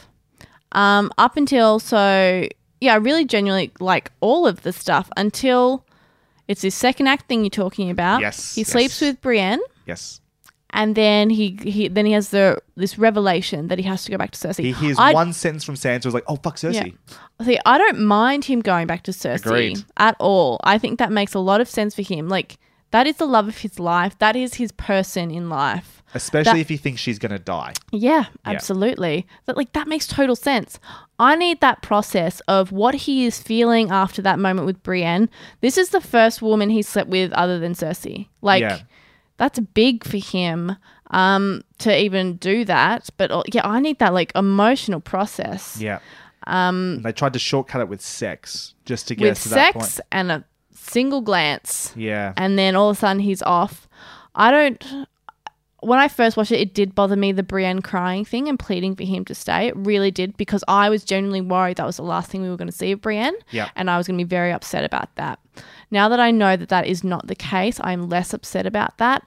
She, despite the sex, the romantic stuff that is there, what I loved was their friendship. Yep. They care about each other. And she knows that her friend is leaving to die with someone that she believes doesn't care about him.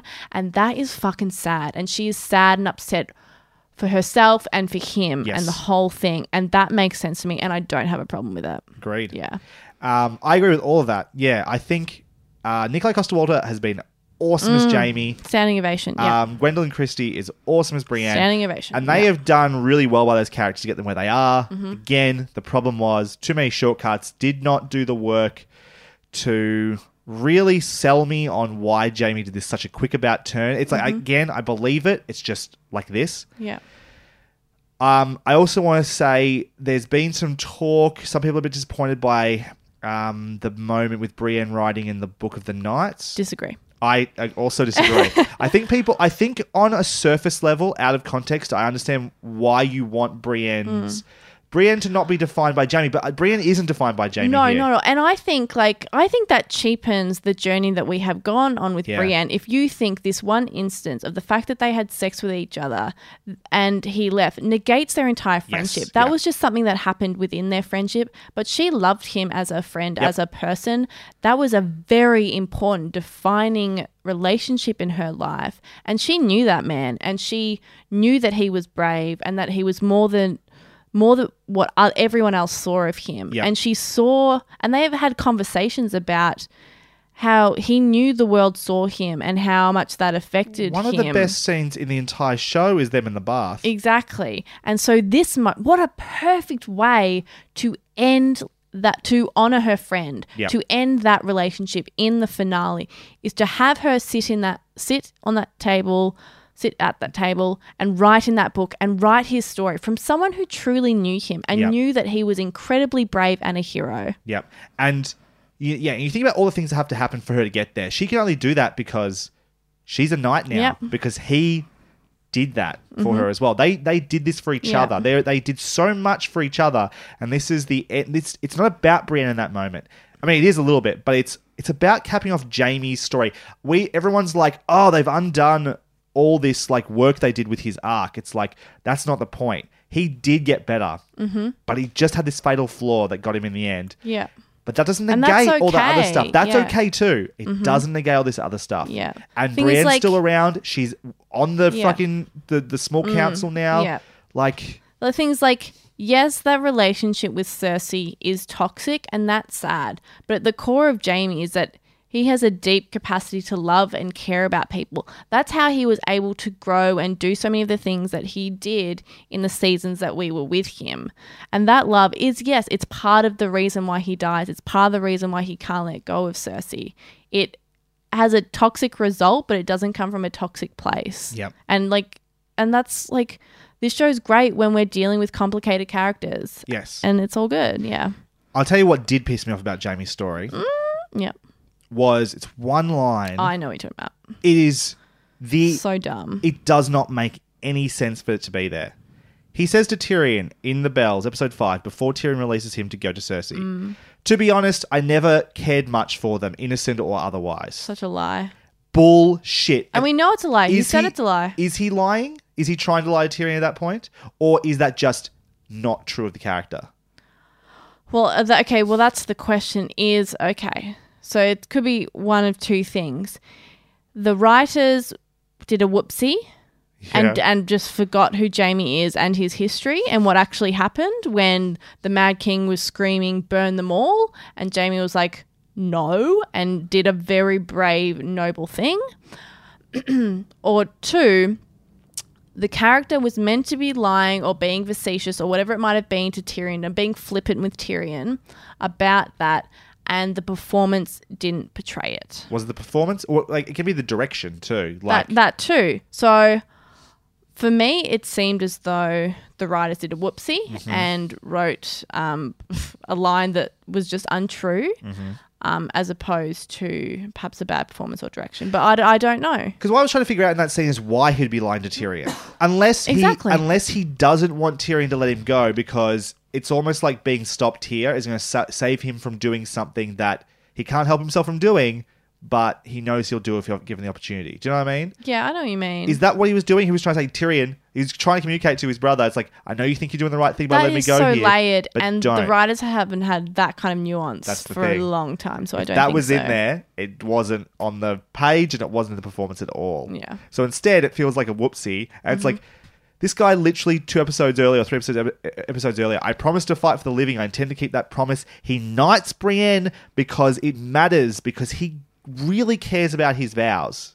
That matters to him. That's why Kingslayer is so fucking tragic. Exactly. He did the right thing. He was seen as disloyal. It ruined his reputation for the rest of his fucking life. But he did it because he cared about his role. He was there, yes, to like look after the king, but he lived his entire life in King's Landing. He cared about the city and he didn't want everyone to fucking die. Yep. Let's talk about the Bran of it all. The what? The Bran of it all. The what? King Bran the Broken. Who? So we get to this point. Daenerys is dead. Tyrion comes out. There's a bunch of people from all the most powerful houses of Westeros having a bit of a chat in a tent. And they're going to decide then and there who should, because that's apparently how this happens now. They're going to decide then and there who's going to be the king. They just play a game of spin the bottle. May as well have. King. Done a fucking lottery. And instead of talking about, I mean, they do bring up the idea of democracy for a second, which gets laughed down, which is kind of funny. And Edmure Tully stands up and everyone's like, well, Sansa's particularly is like, Uncle, please sit. And it's a great dunk on Edmure, and that's very funny. Yeah. But rather than discuss maybe the 1,000,001 different ways this could go down, Tyrion gives a speech about how Bran is the best person to be king because he's got a great story. He's got the best story, and stories are important. I think there is I'm shaking my head. There is an argument in there for the idea of Bran being king, or it may be on the small council because he's kind of an encyclopedia of the world's knowledge and like very useful to have. If you have the history of Westeros in front of you, you can learn from those mistakes and avoid them. But the idea that comes up in this that he is somehow has the best story, which is important. Arya, better story. Everyone's Jon Snow, got a better story than Tyrion, Bran. better story. Sansa, He's better story. notoriously the most boring part of Game of Thrones. Fucking best story. It is Fuck you. so hard to understand in what capacity Bran has any sort of features that would make him a good leader. He is a robot that has told us he is not human. That he isn't really Bran Stark anymore. He's said like multiple times, I'm not really here. Yeah. Not a great way to rule. Is constantly in the fucking past, daydreaming. Anyway, I've got a question. Yeah. So, I wasn't sure about this, but I've seen on the internet recently that like Bran like sees the future as well. Maybe. Right. And it's very murky. And obviously he can warg.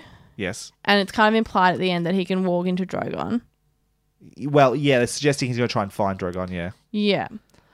So, here's the thing. If he can see into the future, he knew that telling Jon Yes. would then make Yes. Jon tell Dany because Jon is Jon. Yes. And obviously you can see this. Dany gets mad. Yep. Both literally and figuratively. She gets mad. Burns down King's Landing. which apparently, if he can walk into Drogon, could have just stopped, but does that. And then just happens to be made king. Is Bran the biggest villain of them all? Now, I've seen this, and it's an interesting idea because he does say, because he's sort of said along the way, it's like, I don't want to be Lord of Winterfell. I can't be Lord of Winterfell. I can't be all these to things. be king, bitch. That's what he meant. And in the then when he end. says, it's like, when they're like, you know, up for this, is like, why do you think I'm here? Like, why do you think I came all this way? It's like, shit, Bran, did you plan this to happen? Is this you're doing? Planned it. No, I don't think. I think I think he planned it. I think that's a really fun way of looking at it. I really don't think that's in the script whatsoever. I don't think it is either. But I need this show to be No. more interesting than it is. No. So I'm going to say Bran is evil. No. Bran is pure evil. I mean, he killed Hodor. What's more evil than that? It's a really fun concept. There is it. As fun as it is, I think though, it's just I like don't think it says logic anything. holes in the story more Yeah. than anything. Yeah. That's exactly Which what is it what is. makes me laugh, which makes me go, no, that's it, writers. That's what you've written. So he's evil now. Yeah. But that whole otherwise, thing's but frustrating. on a more serious note, Bran is not a character. No, he hasn't done anything for seasons now. He didn't do anything this season. He He doesn't walked have out He when literally doesn't have a personality. Yeah. I don't give a fuck if he's king. What a stupid way to end it. Ugh. So you were suggesting like this, like the facetious suggestion is that he's like built up this amazing like Rube Goldberg machine to get to the point where he's king, right? Like Xavier. What's his name? Mr. Doctor, who's a wheelchair bald. Oh, Professor X-Men. X. Sure. Thank you, Professor. Sorry, I thought he was a doctor. Professor X, in which, like, you know, there's that theory about Professor X. He's so smart and like control everyone and read everyone's minds and stuff. That X-Men is just like a continuous game he plays by like Sure. setting up all these characters to like battle each other. It's just I like, haven't heard that theory, but I yeah, like kind of that. like masturbatory. Like, yeah, I'm so smart and bored. This is what I'm doing. I mean, would I kind of like that to be a thing with Bran? Sure. My other way of looking at it is that Mm. like Bran is sort of like a puppet monarch that's been put in place now, right? Like a figurehead. Like a But figurehead. Like an empty figurehead, yeah. Empty figure. He's kind of a computer they put there, right? But like I am your king. Yeah. the people who are like really making decisions, it's like, what's a better king to have if you want to actually rule Westeros than choosing a king who can both figuratively and literally push around? Do you know what I mean? Like, he is the perfect figurehead monarch to have, That's so true. the small council can make He's all just a decisions. symbol, He's yeah. just a symbol.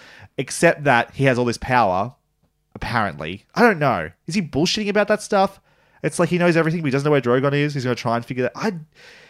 The Bran thing is really frustrating and stupid and laughable. It is hilarious how bad a decision and how badly justified it is within the show. It's terrible. That one scene. I mean, I think that says it all, is the fact that, like, let's not dwell on this. Let's just do one scene of it, and then, yeah, Tyrion said all the things, so it's okay. And it's not okay. And Grey Worm's just like, yeah, cool. That sounds fine. So and also dumb. Jon Snow, we don't need to kill him. We'll just send him to the wall. Why when... Of course Grey Worm would want him dead. He would never be satisfied.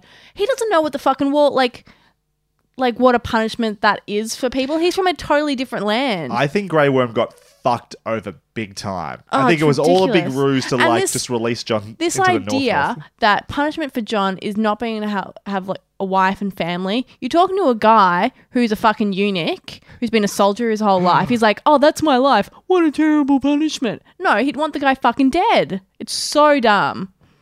And then he just rides off into the beyond the wall anyway. He's like, no, actually, I don't think I should be punished. I'm off. Gallop. I think that was the plan. I think that was the Stark plan. Yeah. They had 3 representatives on that council for some reason. So, ridiculous. okay. Well, what do we think? We haven't talked about this at all yet. What do we think of the White Walker resolution? We've been building since scene 1, episode 1 of this show, the threat of the White Walkers. I liked it. Yep. Go on. You've sort of interrupted my flow. There we go. Sorry, that's go, fine. go. No, that's all right. Why did you like it? What did you like about what they did with the White Walkers? Because I've never been interested in the White Walkers. Yeah. That's not it for me. That's never been it for me. I like just kind of this thing in the background that was impending that kind of gave us a time limit, which is good. So I thought it was a really great idea to have this great big battle. And then beyond that, okay, let's get back to the thing that is actually been what we've been concerned with for the previous 7 seasons or 6 seasons, is who's going to rule the Iron Throne. That's what I care about, like the politicking, all of that stuff. So when that episode happened and we defeated the Night King and all the Whites and stuff, the White Walkers. Called it, by the way. You did? Well done. Episode 3. Very happy with that. Yeah, I was like, cool. All right, let's move on. And I thought that episode was great. Am I very disappointed by then what followed? I thought we'd hit that and then we'd have a great rest of the season. That's what I hoped. I remember we talked about this. But that episode itself, I was like, yeah, I loved it. And the Arya stuff and all that. Happy with that. Loved it. Agreed. We talked it when we saw the trailer for this season. And that's when we started theorizing what was this season to be like. You're like, what if the whole season is just Cersei drinking wine? It's like, well, that kind of happened. That did happen, yeah. For better or worse. And like, I was like, you know what? I think the White Walker's going to be done by episode 3 because then we can focus on the Cersei of it all. We didn't, but... We did, but we didn't. It's like that happened, but it didn't happen well. No. It's very, very disappointing to me. There are some people, I think, who really built up. Like you and I think, both agreed for a long time now. The White Walkers are boring, I understand the existential threat that comes from the White Walkers, but they have no character. They have no real motivation. They just are death. And so they come and they kill and they dead fight and, whatever. So I think we were happy to sort of just see that like done, move on. There have been some consequences from that, but we move on to the next more important stage. Did you think some people have felt that the White Walkers are kind of pointless at the end of that? In fact, they felt that many elements of the show that they thought were important are now pointless. The prophecy of Azor Ahai, the prophecy, or the prince that was promised, because they never said Azor Ahai in the show, I don't think. The prophecies surrounding Cersei, those sorts of things. Do you feel that way?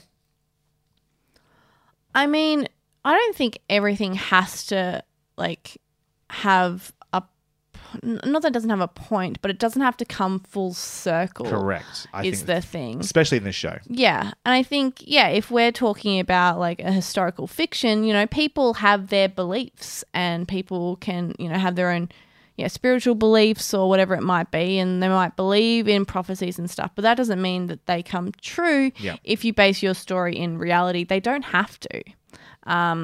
So I can understand why people are frustrated. I think that's certainly something that we have come to expect from story, and that's okay. And I think that being upset about that is totally valid, but I didn't have those expectations. I didn't put too much weight into all of those prophecies.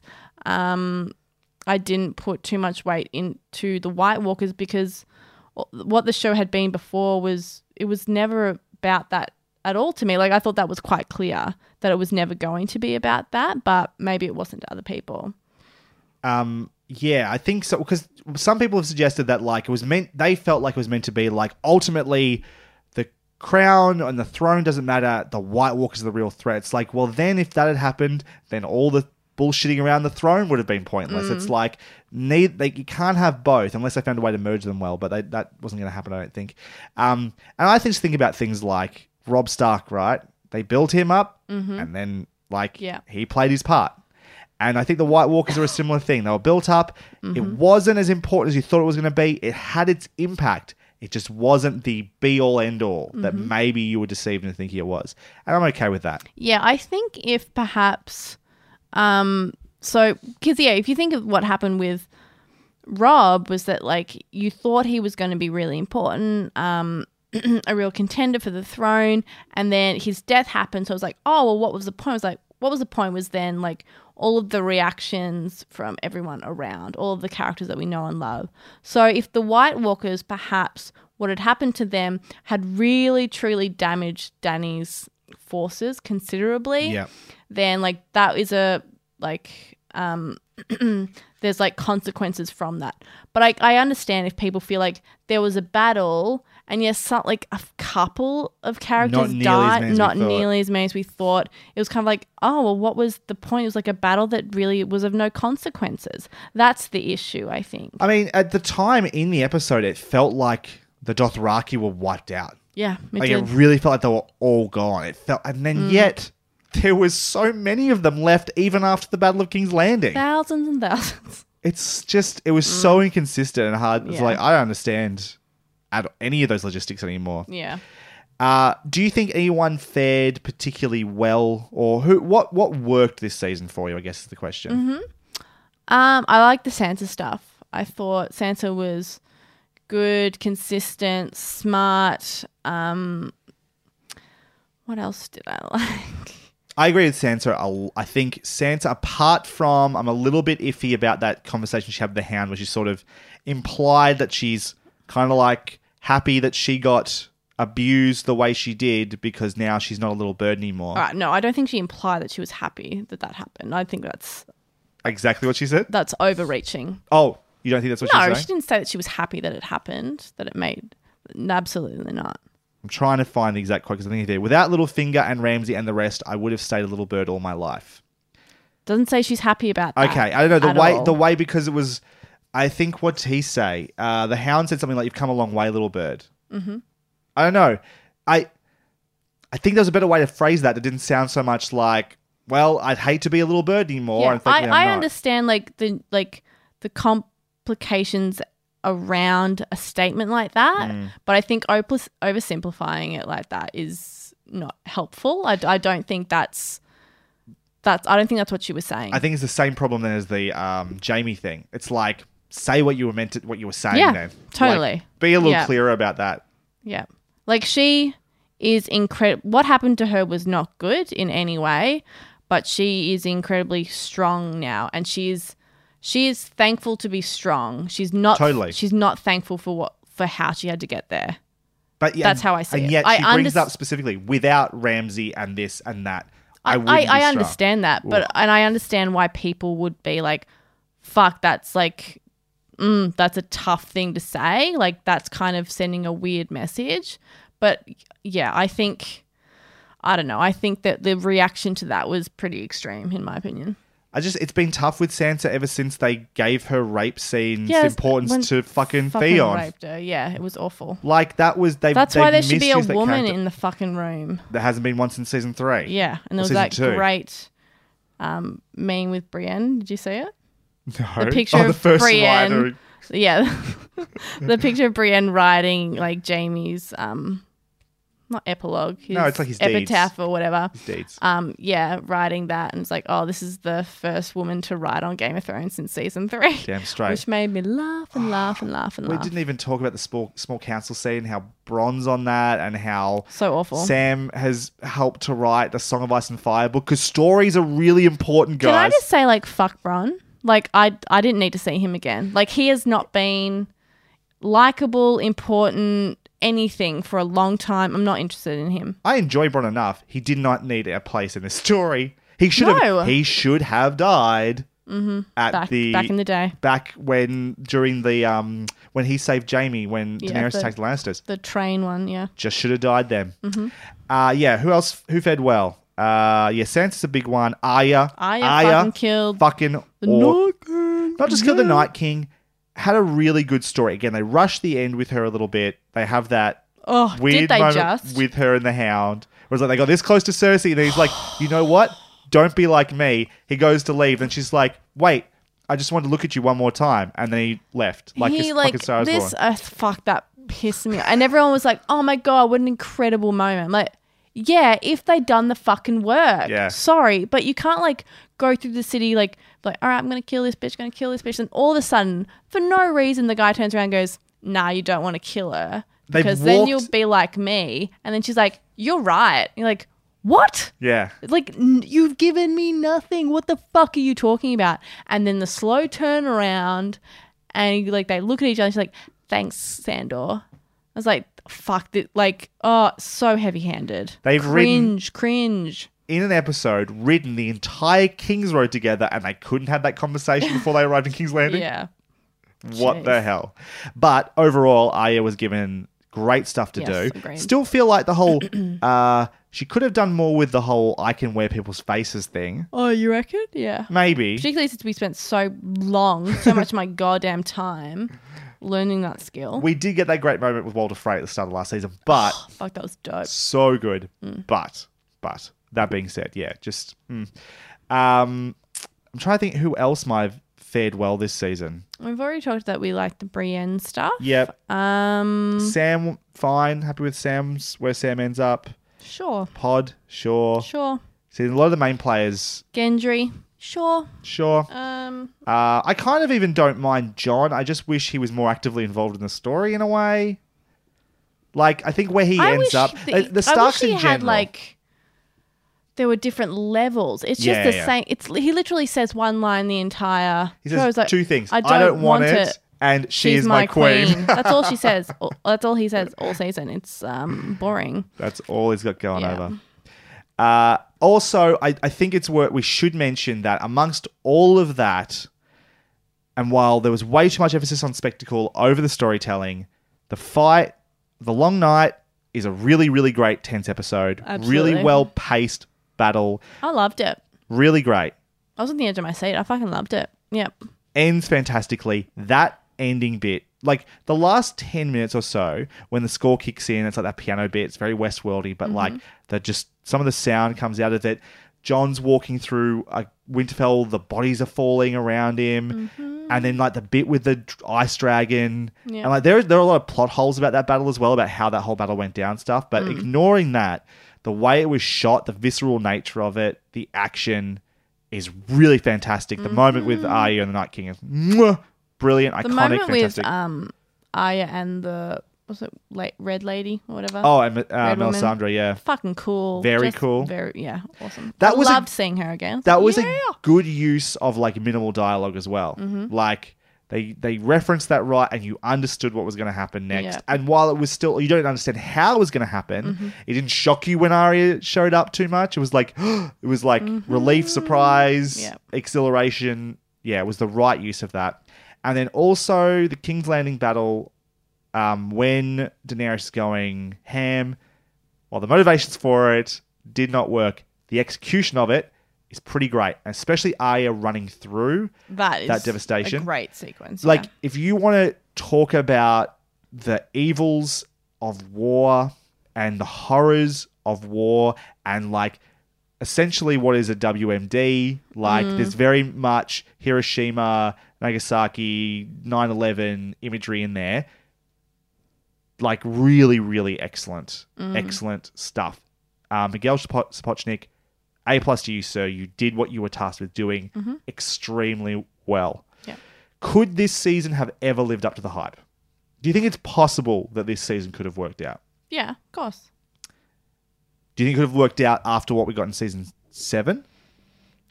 Not with the amount of episodes they had. Not with the amount of time they gave it. No.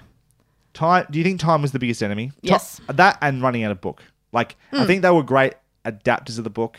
They were never great writers in their own right. Agreed. Stuff started going wrong when they had to do I think I absolutely 100% I think this story could have had a satisfying ending in whatever form that might take. Tragedy, happy, whatever. Absolutely could have had a really satisfying ending. Definitely needed more time and new writers. Yeah.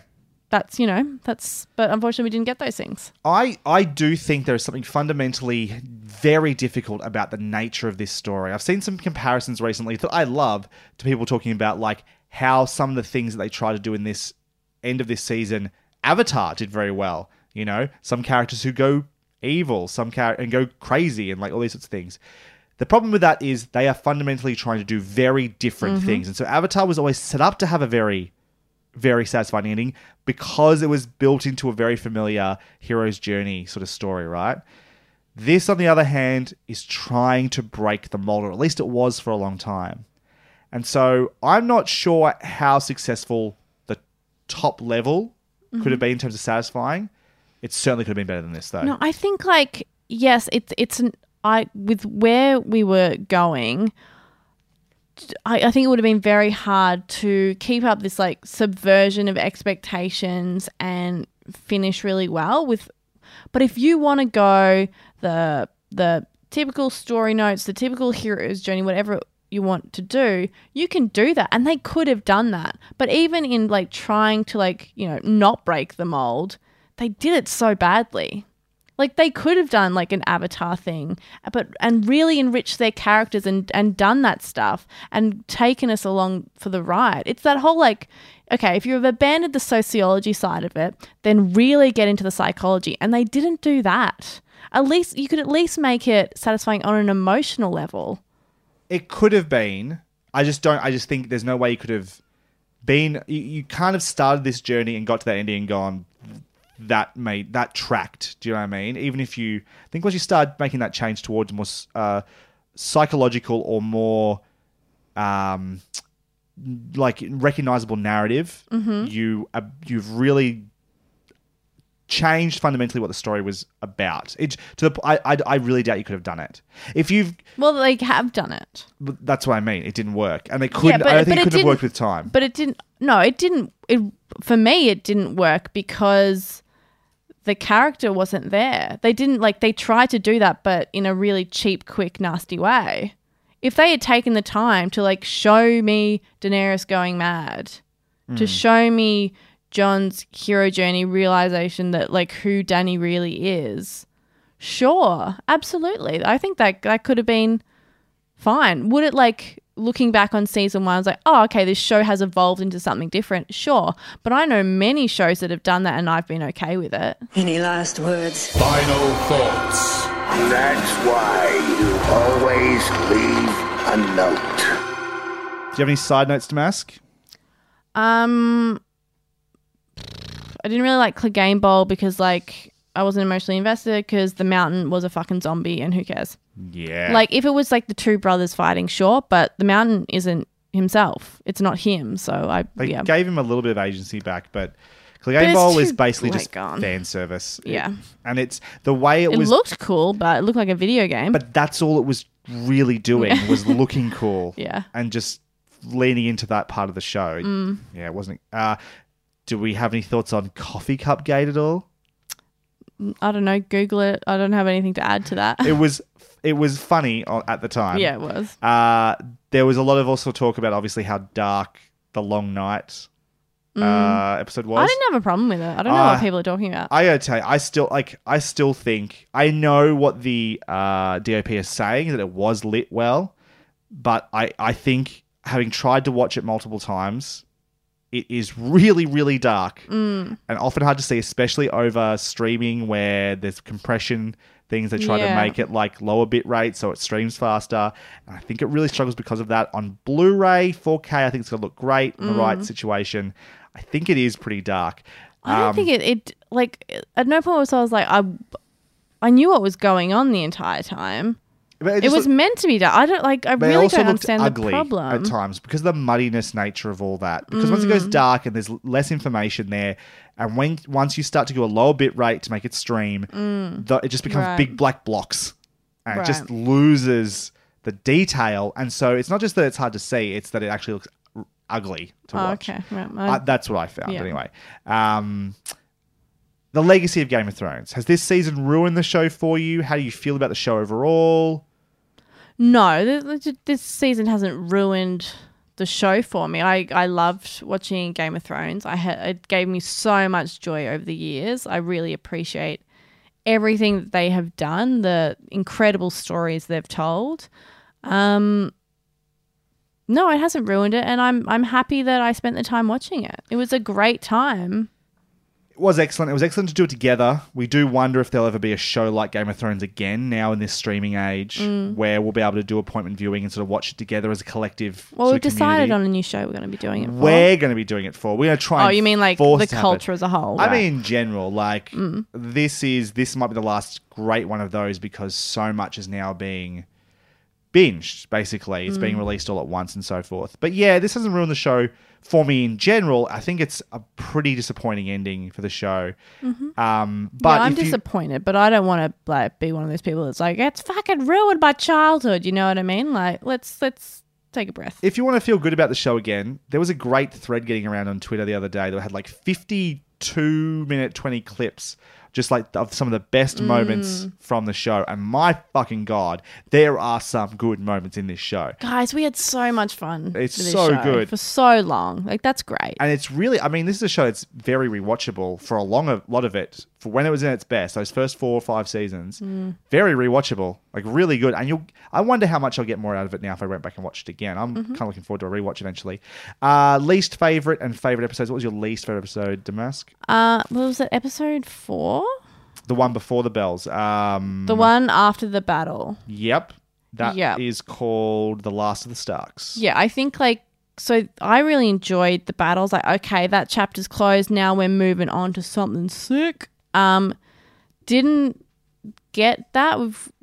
Yeah. I mean, it's probably the least memorable to me.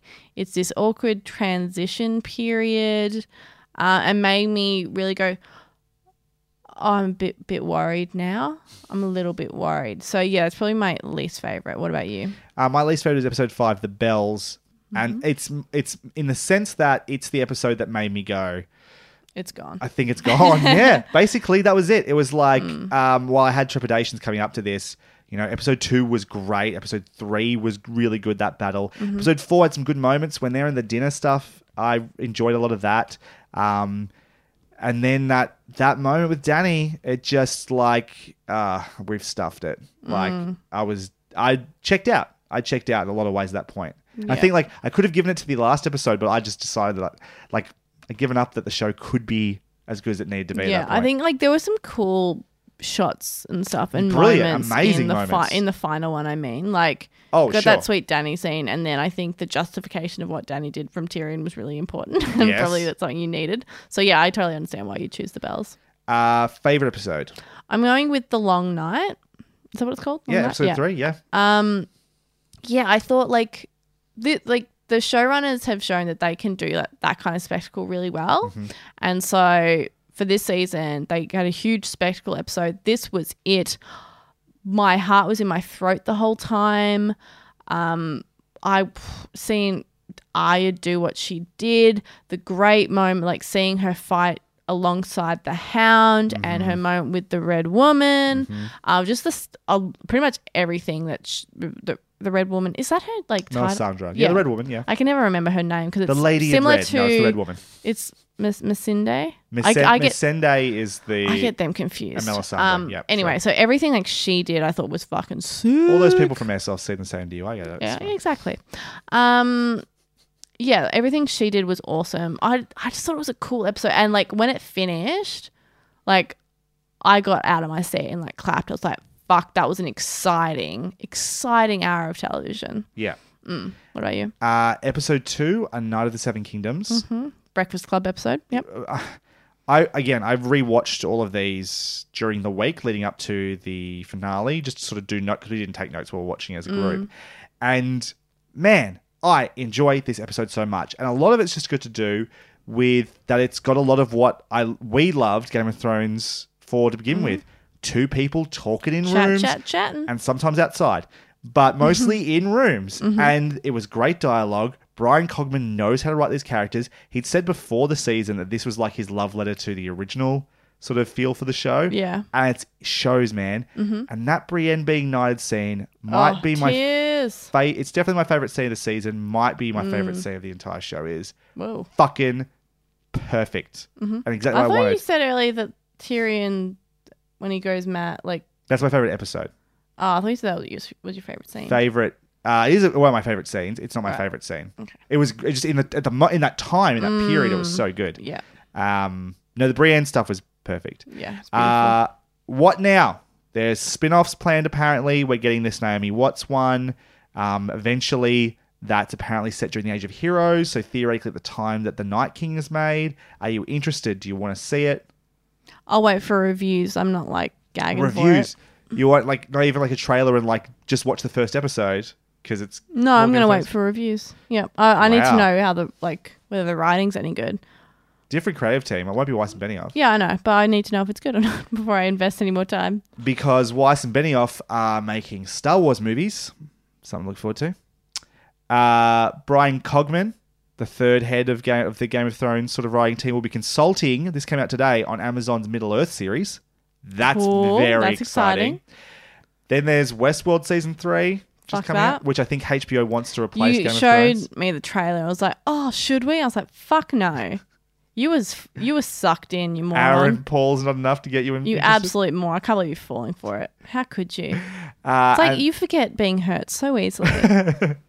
And his Dark Materials, the adaptation, that looks pretty good. Yeah, I'm psyched for that. That's the series we decided we're going to do. Yes, we're going to be watching that week to week.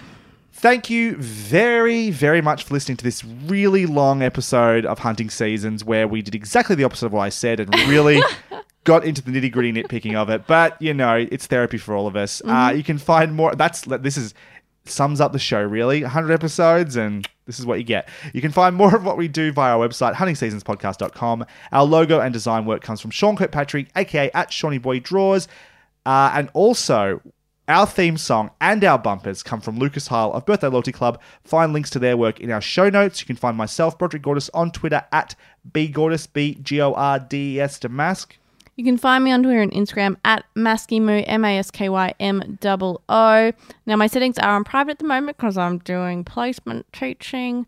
But, just click a follow. I'll double check that you're not one of my students and then you'll be approved. And if you've got comments or you want to say something about what we've said about this episode, maybe think differently to what we did, we'd love to hear it. We may discuss it in our off-topic, hot topic episodes. Next review episode, we'll be back in 2 weeks to discuss Barry Season 2, and I cannot wait because all I've heard trying to dodge spoilers like raindrops. Anytime I see Barry in someone's tweets, I'm spinning right past that one. Nope. I don't want spoilers. Let's just say the general feeling around is very positive. Sweet. Which is good. In the meantime, thank you again for listening. We will see you next time. Bye for now. Bye. Good night, everybody. Absolutely. I've just gone through my first 2 paragraphs of my spoiler-free review. Yeah. Full of spoilers. I was like... wait a second. Literally in the first sentence, I mentioned Jon killing Dany, Jaime and Cersei being crushed by rubble, Bran becoming king, and Sansa as Queen of the North. No, that's not just some spoilers, that's all the spoilers. You ruined the show. I'm so tired, clearly. I'm just like, yeah, no, this is a spoiler-free review. Fucking hell. Hi, I'm Daniel, founder of Pretty Litter. Did you know cats tend to hide symptoms of sickness and pain? I learned this the hard way after losing my cat, Gingy. So I created Pretty Litter, a health monitoring litter that helps detect early signs of illness by changing colors, saving you money and potentially your cat's life. Pretty Litter is veterinarian developed, and it's the easiest way to keep tabs on your fur baby's health right at home. Go to prettylitter.com and use code ACAST for 20% off your first order and a free cat toy. Terms and conditions apply. See site for details. Planning for your next trip? Elevate your travel style with Quince. Quince has all the jet-setting essentials you'll want for your next getaway, like European linen, premium luggage options, buttery soft Italian leather bags, and so much more. And is all priced at 50 to 80% less than similar brands. Plus, Quince only works with factories that use safe and ethical manufacturing practices. Pack your bags with high-quality essentials you'll be wearing for vacations to come with Quince. Go to quince.com/pack for free shipping and 365-day returns.